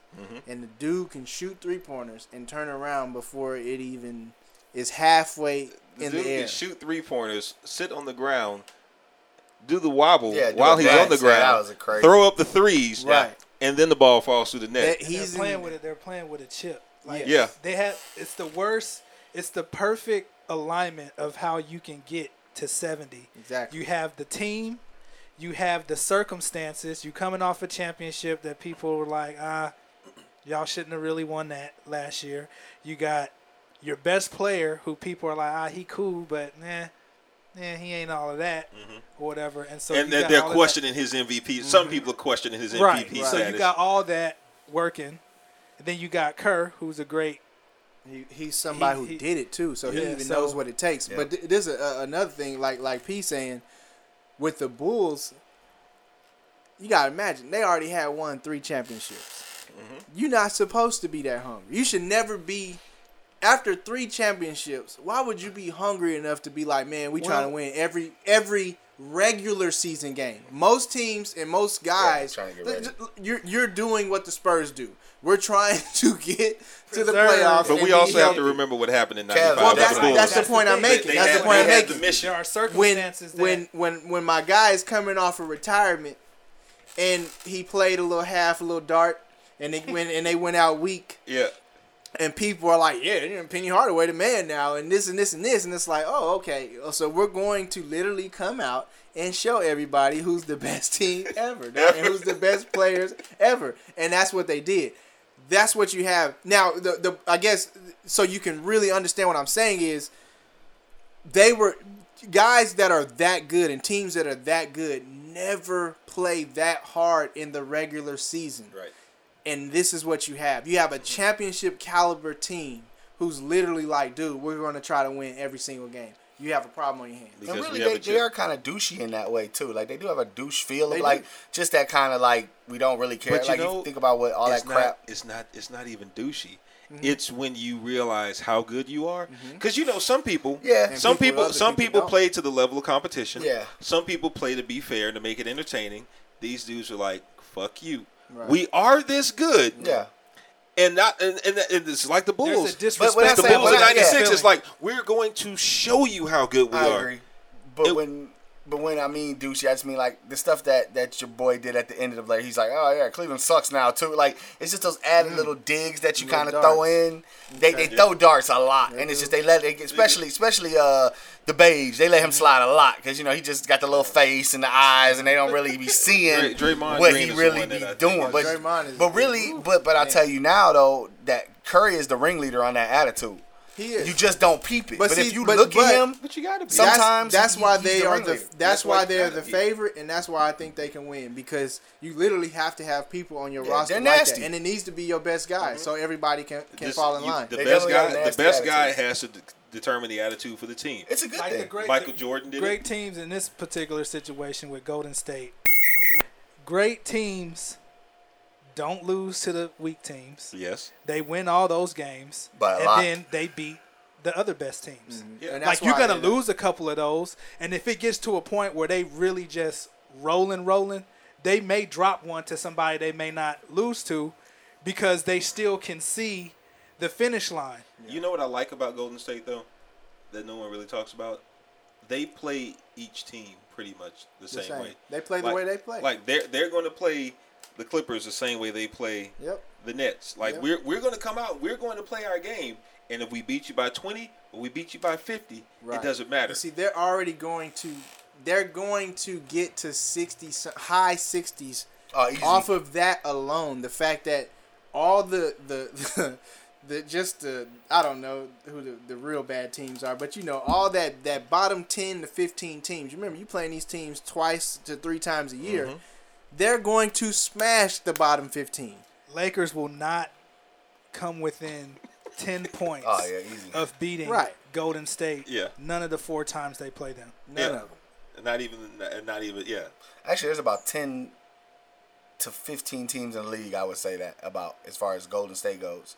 That if they play them, they're not going to come. They're not going to do it. And that's 60 games right there. But that is really, really scary though because I'll watch a mediocre team play San Antonio really, really well. Like it'll be a close game, win or lose. But you're not gonna see that very often with this Golden State team. They're coming out on a mission and they're gonna smash the majority of the NBA. The other teams that are suited and they can, like the Clippers, that was a really good game or whatever. But they're gonna win a lot of those games too. So, dude, they're in the high 60s, and I think that Curry being that was the difference. Because then there's going to be a few games that they shouldn't win that they're going to win. Yeah. Right. Where it's like, y'all had no business. There's a lot of games like that. There's no business winning this game. Who has the ability to sneak a game away from Golden State? That's not a team that you would expect. No. I mean, who is legitimately if they matched up head to head? I can see Houston beating them in Houston, because they can just get going. Harden get to cooking and stuff and all of that. Yeah. But that was the point I was trying to hit is when I was being a jerk about Harden not playing well those first 2 or 3 games. The point I was making was I knew that Curry was going to play well. Mm-hmm. That's why I know that they can win 70-something games. Because I knew there's no way he's not going to play well. And the reason being is because he literally takes everything personal and he has a chip on his shoulder. Like Michael Jordan blaming his high school coach. Dude, you're a sophomore. You shouldn't be on varsity at a really good program. You know, like... But he's still blaming his 10th grade coach exactly. at the age of You 33. Still talking about that. Them dudes is wired different. Yeah. You know, I've seen Kobe Bryant try to... A player says, like, one little thing or does something, and he tries to psych himself out. Like, boy, you know, like, dude, ain't nothing wrong. Ain't nobody talking down on you like that. You just wired different. But that's why I felt like, man, them fools can do it. And Harden is just a little different. Yeah, he comes in, and it's like, oh, I'm going to just, you know... Can I have? I just got one gripe. I don't want to gripe, but I just have my one gripe about Harden, and this is gonna sound like very Jeff Van Gundy-ish. Does he have to do the cooking motion after every single and I mentioned that about shot. Cam Newton today. You don't have to single do shot. this stuff though. Every single shot. Hey, look, let the records reflect, man. If you're gonna talk about the greatest players of all time and championships. Just name somebody who does that crap. Who said it? Was that you or Paris that said that last season? It was like your best guy can never be a guy that does a movement. He has a move every time he scores. Like you just that guy can't be your dude. LeBron back in Cleveland. And I agree LeBron, that like I said, a part of the nightmare was I got to stop doing this. I can't be dancing before I can't do all of this stuff. Yeah. And he stopped. And it's you, dog. Stop doing this stuff. You don't have to cook. You don't have to cook. Golden. You and can I'm talking cook. You can cook when it's necessary to big cook. shots. He's cooking after every shot. There's times where you're supposed to. Okay, the team is struggling. I'm trying to get us back in the game. Yeah. We're on a run. We done tied the game or get whatever. The crowd into it. Cook a little bit. This is a little dab. But there were times every time you just when they played the Clippers, he was so caught up in trying to talk shit to Drake and Kevin Hart. Like there was a point where they were down by like 7, right. And he would hit a 3. Y'all still down by 4, but before I get back, there's Drake over there. Let me show you this cook real quick. And you know what's funny about that is watching. I know we talked about. I don't think we really touched on the Kobe thing, but. When I was watching Kobe today, the way he was acting, I was like, oh, okay, damn, this is really his last year. Because you laughing too much with Carmelo Anthony. You don't do that shit. You doing that. He was laughing. In a game? Today. It was. I've he never talking seen to that Spike before. Lee. Like, nah, it ain't Chris Rock ignoring Chris Rock for the win no more. I'm talking to Spike Lee during the game. Ooh. Like, I know he's done. Yeah, that's it. I know he's done. I told y'all at the beginning of the season, this is the Kobe farewell tour. Like I said, they need to just put that boy in a glass box like the Pope and just have him wave at people. You know what I'm saying? Like, and you know what's sad about it is even when Harden does, because Russell Westbrook kind of do that too. He kind of is always. But you know on what? some Every but shot that Russell Westbrook is a big shot. But he's a different person though. But I think look at a lot of the superstars these days. Like we in a generation where they just kind of do that. Yeah, like Stephen Curry. Yeah, because I was about to say Stephen Curry, he do a little things. He got things. I would do things too. It's a different level of what he's doing. If I was hitting those shots too, you were allowed to dance that way. My retort to that is, why is Carmelo Anthony still doing the 3 to the head when you suck? I always say when you're below 500. When like Quentin Richardson and those guys started doing that, they was banging their head and all that stuff. I said, man, look. If Michael Jordan did that every time he scored, dude, he would have so many concussions. Like, you know how many points these guys. Like, that's why guys who score a lot don't do all that. You know how many times I'll be doing that? Imagine if Kobe cooked when he had 81. I mean, he would have. That would have been the last supper. He had to sit the next game for to ice the wrist. He would have torn his rotator cuff back then. Too much, dog. Too much. But that's it. But you know, he comes off as a bopper though. Real talk. Harden's very boppery. Harden, he's on the tear right now though. He's on the tear. It won't stop. He may have 40 for like the next 3 or 4 games. No, the game against OKC woke him up. Yeah, he found the spot. It woke him up. So he's on the level and he's getting the opportunity. It's like when Allen Iverson got the opportunity to play a certain way, right? And it's like, dude, like I said, if you get the minutes and the coach is literally letting you play like this, you're going to get the numbers. So I'm not afraid of him getting the numbers. Yeah. I always go back to, In the games that matter against teams who have the ability to guard you, what are you gonna do then? And like for an example, with next time I come, I won't drop Kobe's name so much, but for this, let you get it out. Yeah. But Kobe going against the Rockets, they got Shane Battier, they got Ron Artest. You should not be scoring 40 points in a game against Shane Battier and Ron Artest on defense at a time to where both of them were still really good on defense. It wasn't like they are now, or, the last couple years. So what would Harden do in that situation? Or would people make a bunch of excuses for him? And I'm talking about in a game where you need it. Because they needed that game.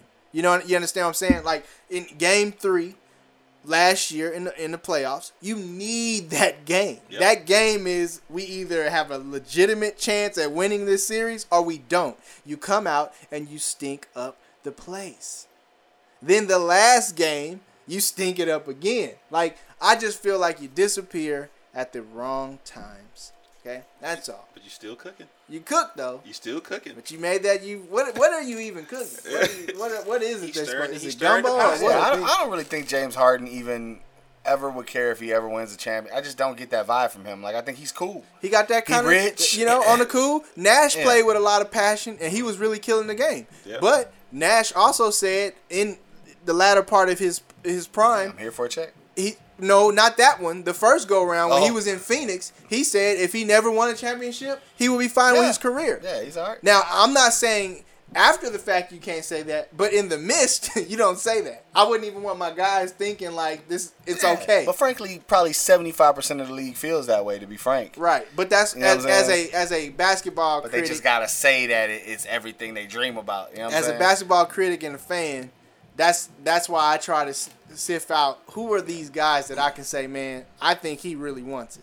Yeah. Like I said, I respect all of them, but if I'm gonna be riding with somebody, I need to ride with somebody where I feel like, man, he's getting better every year. He puts that effort in. He's mentally locked in. Hell, you got a small time to play this game. Yeah. So within these, 5 to 10 years, I want to see that you laid it all out there because you got a small time to play this game, but you got an even smaller time to be great. If you look at most players, they're only great for about a 5 to 8 year span, and then it starts to dwindle out. So I think LeBron's in that category too of people that really, honestly, he say what he say. But I think if he went through his whole career not winning, really, he would have been all right. But especially now that he won those championships over there, it's the safety. I don't think he really cared anymore, and I think that's another reason he had to come back to Cleveland is because now he has something to reach for. It's about bringing the first one back. Which is funny. If he wins a couple in Cleveland, he'll always talk about those. Oh, he won't. If he doesn't, then he'll use those Miami ones as that crutch. Smart. Oh no, I got chips. I was chipped. But he's a king if he gets that one. If he just won one in Cleveland, he'll one in Cleveland's worth 5 in Miami though. Yeah. To be honest. Now, if he would have never won in Miami, he would have been.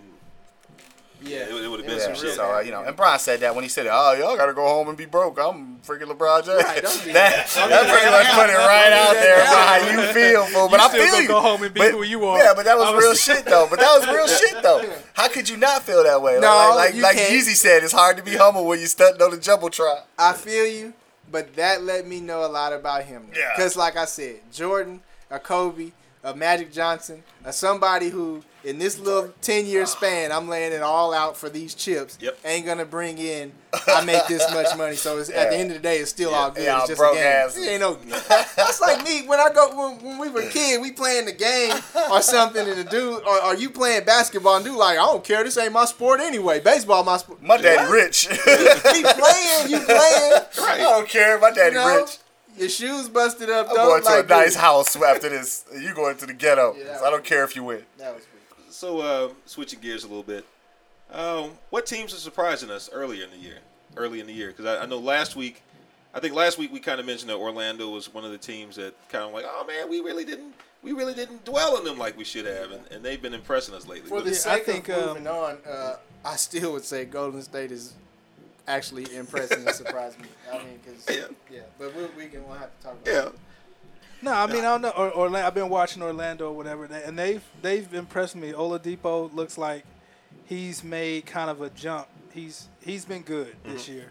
And then they got Vucevic. He's been killing. Yeah, he's nice. When he gets the ball on either block, He puts the ball in the basket. Yep. And they just, even the games that they've lost, they've been in those games. They've had chances. They've been very good. They play tough. Yeah. I'm impressed. I actually in enjoy the JV, you don't even got to be all that. I mean, so they right there in the JV league. Yeah. I gotta say, maybe Hawks. Yeah, the Hawks. The Hawks. I ain't gonna lie. I thought they were gonna fall off severely. 7-1. Stand there. I'm surprised. Dude, I can't get Detroit too, but I kind of. I'm not super. You know good and well they not gonna be around. Well, Actually, Toronto. Toronto don't surprise me though. Yeah, I think I They've been in the playoffs every year. I mean, I'm expecting them to be in the playoffs. But I didn't expect them to start off 5-0. Yeah. Well, they got old boy though from I thought they were gonna get better. They were a good team that got that what's that kid with the dreads or whatever that they got from the Hawks? He got from Atlanta. Yeah. And that's kind of what I thought. That balance is gonna switch, right? Carroll. I thought them losing. Carroll? Yeah, I thought Atlanta losing Yeah. Carroll was gonna hurt them a lot, and I thought it was gonna kind of change that balance where Oh, I know a good one. they kind of became the Hawks almost. Portland, because I know a lot of people thought Portland was just really gonna fall apart. How did Portland do? I ain't gonna lie. I haven't even. They're looked not at a game great, for but them. they don't look like they just lost their best player. I will Because agree with Lillard and McCollum is Yeah. on a rampage. Yeah. Like, they lead the league, and they the top scoring duo right now. Oh, really? Yeah. I gotta And then check 'em Kevin Durant and Russell is next. Yep. But they've been putting up. They've been putting up numbers. Numbers. They just been quiet without LA. And Yeah. the T-Wolves. The T-Wolves. T-Wolves but ain't once bad. again, I called them, and They're they're not good. bad, but They're not But bad. you know what time. It'll be a minute, but Wiggins is coming on big time. I was happy to see him, even though he wound up having only 31. I was more so happy to see him take 27 shots because when I watched him play the first night of the season, it's like, dude, man, you need to be more aggressive. Yeah, give him the Yeah. ball. You got the body, like the team. You are the This team's is your best team. player. Like, Oh, you you got the need to tools. step up, man. I think but yeah. he'd be a little too passive for me. And then you He's got top 5 all future. Yeah, you got Garnett as your padding right now. Like, Yeah. go ahead and just take that mantle while he's handing it to you. Changing more from aggressive. the Timberwolf tickets. I see what you did there. Rubio, he I was. see that. Rubio's cold. Ruby's the homie, man. Rubio is the homie. I love that dude, man. Yeah. So, speaking of teams in transition, Chris, last week you mentioned you thought that the Bulls were done with D Rose, and it's kind of coming out in the undercurrents this week that they may be done with it. You're right. When you're right, you're right. How do you guys feel about? I think it's 60% basketball, if not 55% basketball, 45% rate charge. You know what I'm saying? Like, because you got that little charge thing going on in the background too. So you're looking at the fact that he's wishy-washy already on production and getting injured the last couple of years. They got a young guy coming up that the reports have been they don't get along very well, and they just paid him. Yeah. They're not making that up either. There's something there. And then next year, you know, that boy Derrick Rose's dad's already like, yeah, we're gonna maximize our options and free. So they are like, and this boy's not gonna give us the hometown. Your knee hasn't worked for the last 3 years discount. Yeah. So like, let's just and we could win. We've been winning without him. We've been hitting the playoffs every year. So if we can trade him to, and I hate to put him on y'all, but the Lakers or somebody like that. You know what I'm saying? But the reality of it is that's thirsty for a name. Sometimes that's true, but sometimes it. In certain situations, it's better for the player and the organization. A lot of I think times. both parties would win if Derrick Rose was to be able to go to the Knicks or go to the Lakers or something like that. I think it would help him. It would rejuvenate his career. Right. And I think it would be good for the Chicago Bulls because, like you said, obviously in the recent history, they haven't had much success with him staying healthy, and then also with him coming back, it doesn't seem like it's clicking too great with him and Eddie Kane Jr. Yeah, it just looks bad. Well, they had Eddie Kane. like it's weird because they have enough talent on the team to beat teams, but then they'll have games where they're not even competitive. Right. And so that's the mark of everything isn't good. I know they have a new coach. They have a new starting lineup. They didn't put McDermott in the starting lineup now. But when I watch Rose, he can have good games and he'll have good games, but it just doesn't look the same anymore. Yeah. It looks like he's still young enough to be able to do it sometimes. Sometimes. But it's like But not consistent. the injuries Yeah. have kind of Yeah. made him not as explosive. Like when I watch him go to the basket sometimes, I'm like, man, years ago, if he would have went baseline and that's nobody was there, Yam City. he would have dunked that so hard. Yeah, he was dunking over boys on like. And that scary doesn't mode. mean he can't be a successful player. He can change his game and develop into a player that's plays from on the ground. Yeah, he's not that player. You know what I mean? But That Bulls team, the roster itself, they need to play as if all the players are kind of the same, like equal parts. Yeah. And the sad part about it is they have the perfect bigs to do it because they bigs pass so well. You know, Kim Noah is a great passer. Gasol has always been a great passer. And so they really need to play a motion style of basketball to where everybody's touching and passing the ball and moving. But when you add guys like Derrick Rose and what he's done in the past and yada, yada, yada, he'll wind up having the ball. They still take some of the worst shots down the stretch. Dude, I can't remember what game I was just watching recently where they played. It just seems like they just holding the ball and trying to just throw up a jumper with the shot clock going down. You know, it didn't seem like they was trying to score. Almost like an NFL team who's just, you know, running just to run the clock out. Yeah. That's what they were doing. It was like, are you really trying to score down the stretch or not? But I don't know, man. That type of stuff has been going on for a while with Derrick Rose playing. Yeah. I think down the stretch, they're just he Just holds don't the look ball. happy, man. Yeah, just a lot of Just, inconsistency I don't, with the you team. know, it's like that couple that you can just tell they obviously staying together for the kids. Like, Yeah, you know what I'm saying? We sociable, but we not in love. Yeah. You know what I'm saying? And even yeah. when in And that it's- interview, that last interview he did after the game, he spoke about his hard work a little too much. Basically, I felt like he was saying like, But he sounded like that for the last couple of years. Yeah, he you know? does, and it almost like he don't think they appreciate how hard he works to get in those positions. Like, dude, it's a business, bro. You not showing up for work. Yeah. You know. We We don't- still paying you, so at some point they're gonna be like, man, this, you know, it's just not working out. You know, I don't care how well you're doing off the court right Yeah. now. You know, you gotta make an impact in the game and play for at least 50 or 60 games Yeah. before you come talking to him. Yeah, he really. I was happy that he finished the season on his feet last year. I was really happy about that. Yeah. Well, now we had another segment that we were gonna do, but I don't want to run too far on time. Good, with and it. I gotta pee. I ain't gonna lie. Oh man, you could, it's all good. Nah, but we'll probably do it dedicated, next week. fool. I was just glad to finally have the Corner Brothers in here together. Yeah. that's what's up. You man. know, so I guess just to kind of wrap it up, any trends that you're following? Because I didn't get to ask you in the first week, Golden. Any trends that you're following from now through the end of the season? The story that nobody's paying attention to that we need to be looking at? Man, it's real simple, man. Everything's divine. You know, when I make music or when I do whatever it is that I'm doing, I allow the universe to kind of show you signs or whatever, So I'm always intrigued with things like that. But man, the true Beige and the back to back. I mean, you don't drop a song like that and then the true Beige is just they're going back to back. They're going to win back to back, and they're going to play that song and they're going to wear that song out back to back this, back to back that. And So and I need some really big rings and all that. You're not only predicting the repeat championship, you're also predicting the championship song.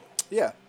All right. This how it's gonna We- go. we That's got- their we theme gotta- song for the year. we gotta see how it's happening. I kind of feel like I know what's gonna happen, and I'm cool with that. Cause I guess I would like to see Blake Griffin get one. I like Blake Griffin. I'm not really. I know what time it is with the Lakers. My thing with the Lakers is I honestly feel like I know you guys aren't that good, but you're not as bad as your record is gonna be. Mm-hmm. But your system and the way you guys are allowing things to happen is just terrible. So your record is going to be that's really, like- really bad. Maybe that's on the low tanking that they're doing. That they could be. didn't hire Byron Scott. So the final question that I'll ask you two gentlemen, I'll start with Paris. If this is indeed Kobe Bryant's last season, which most likely it is, I think. how do you want to see him go out? How should he go out? I guess I'm playing the whole season. I guess. I mean, because he's not. What should his role be this season? I'd rather see mentoring the young guys. It really shouldn't, dude. Help. But That's what I would that's what's rather sad. I would rather see him average 17 points a game, right, and be somewhat efficient, than for him to average 17 points a game and he's going 6 for 18, 6 for 19 every game. Right. Yeah.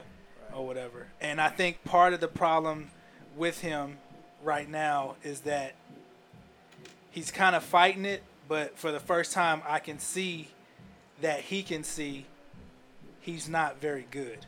He's not he can't get to where he wants to get to. And Byron Scott has not helped him figure out a way to get easier looks or easier opportunities to take better shots. But should it even be about him at this point?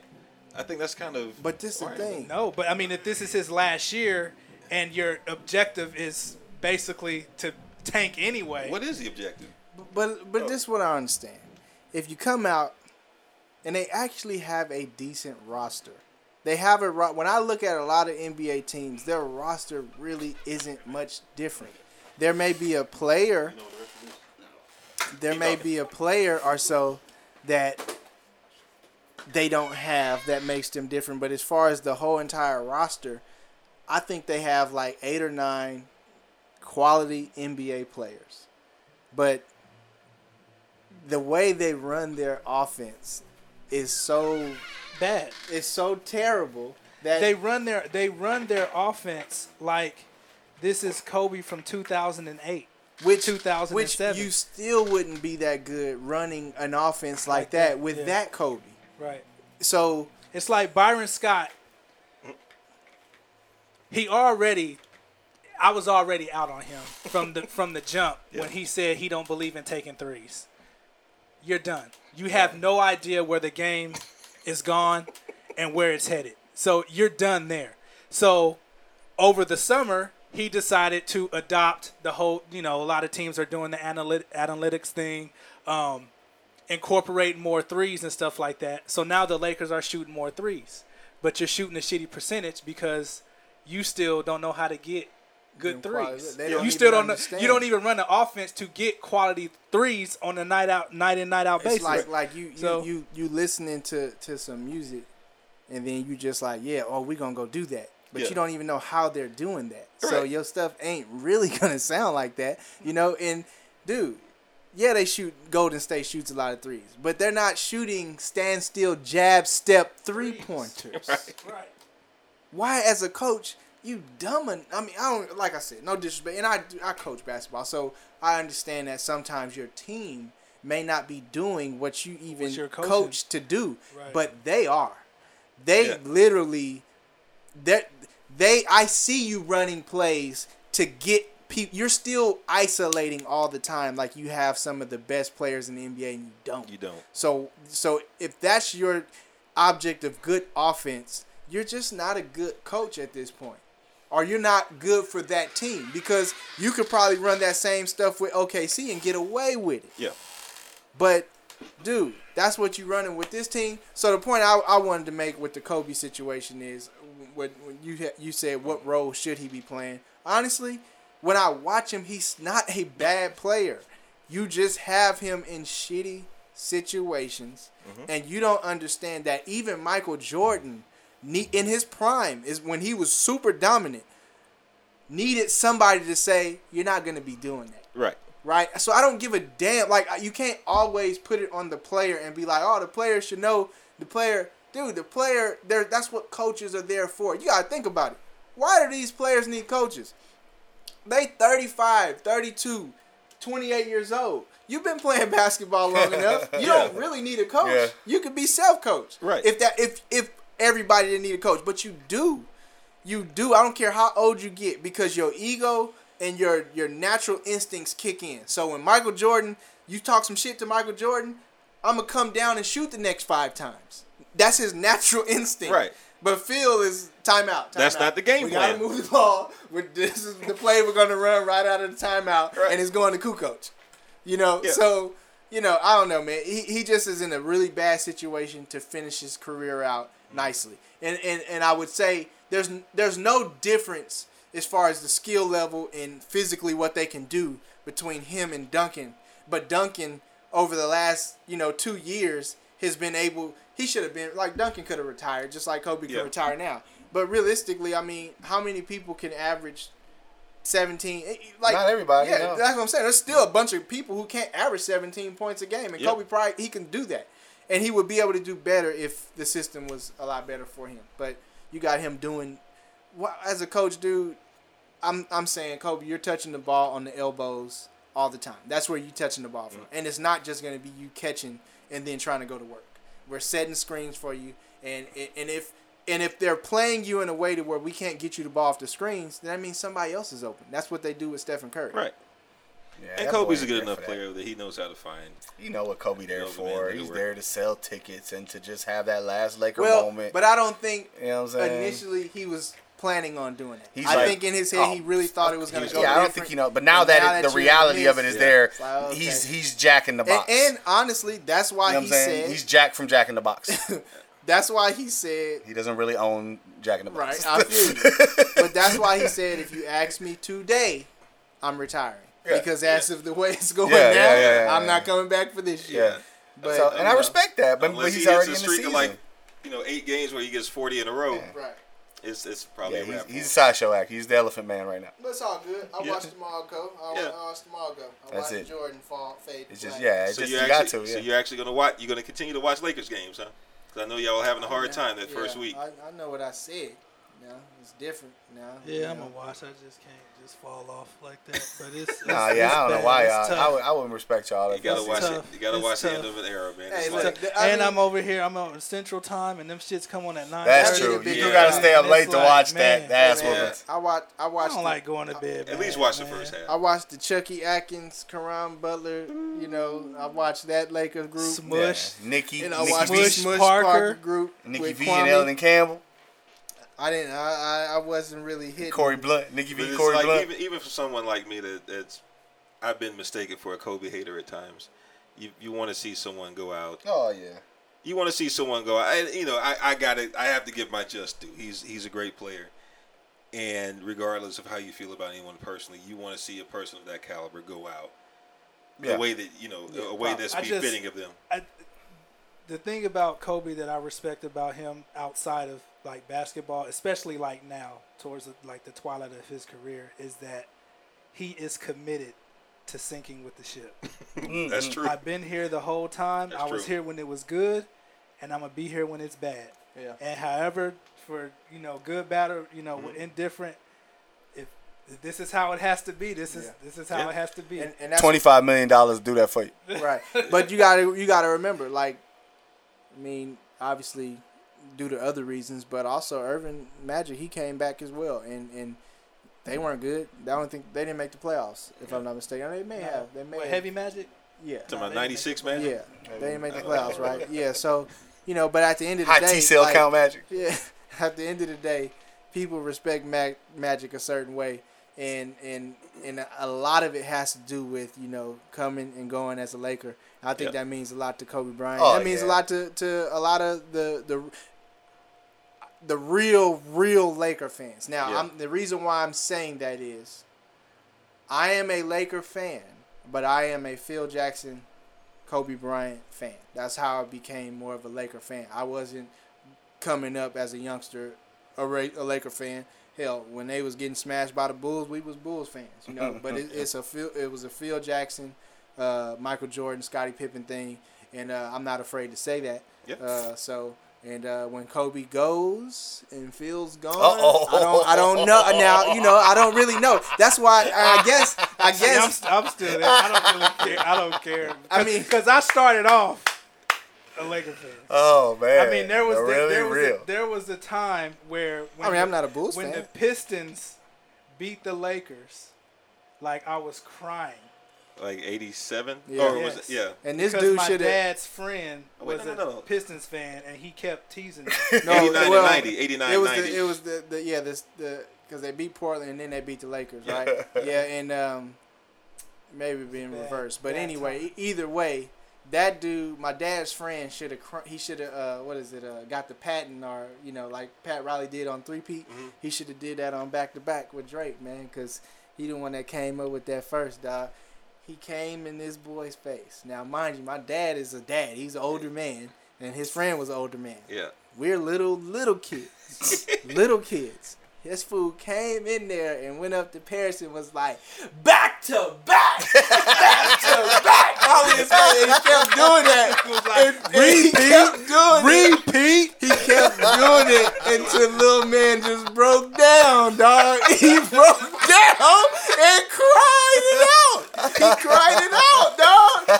He broke him down, dog. Why would you break the little guy down like that? He had his little shitty ass Piston sweater on with the cats with the big heads. The championship, they had the big heads and all that came in there, dog. I was like, man. The cartoon jump off. Now I can't say what Paris said like during the series to maybe trigger that reaction. I don't know if he wanted that or not. Though. But yeah, hey, whatever. If you can talk that smack, bro, don't get mad when it go down. He dished it right back. But that goes back, dog. This thing for me is back to back. I'm telling you, who gonna win it? All right. The true Beige. Well, we're gonna see. And that does it for this. This was the second week of the NBA season for the Not a Game podcast. On behalf of the Corner Brothers, Golden in Paris, my boy Christopher Washington. Please say the offer. Christopher Washington. And myself, Damian. Thanks you guys for tuning in. Let us know what you think about it. I think this was a really good one. And I can't wait for you guys to see what we have in store for next week. Peace. Peace.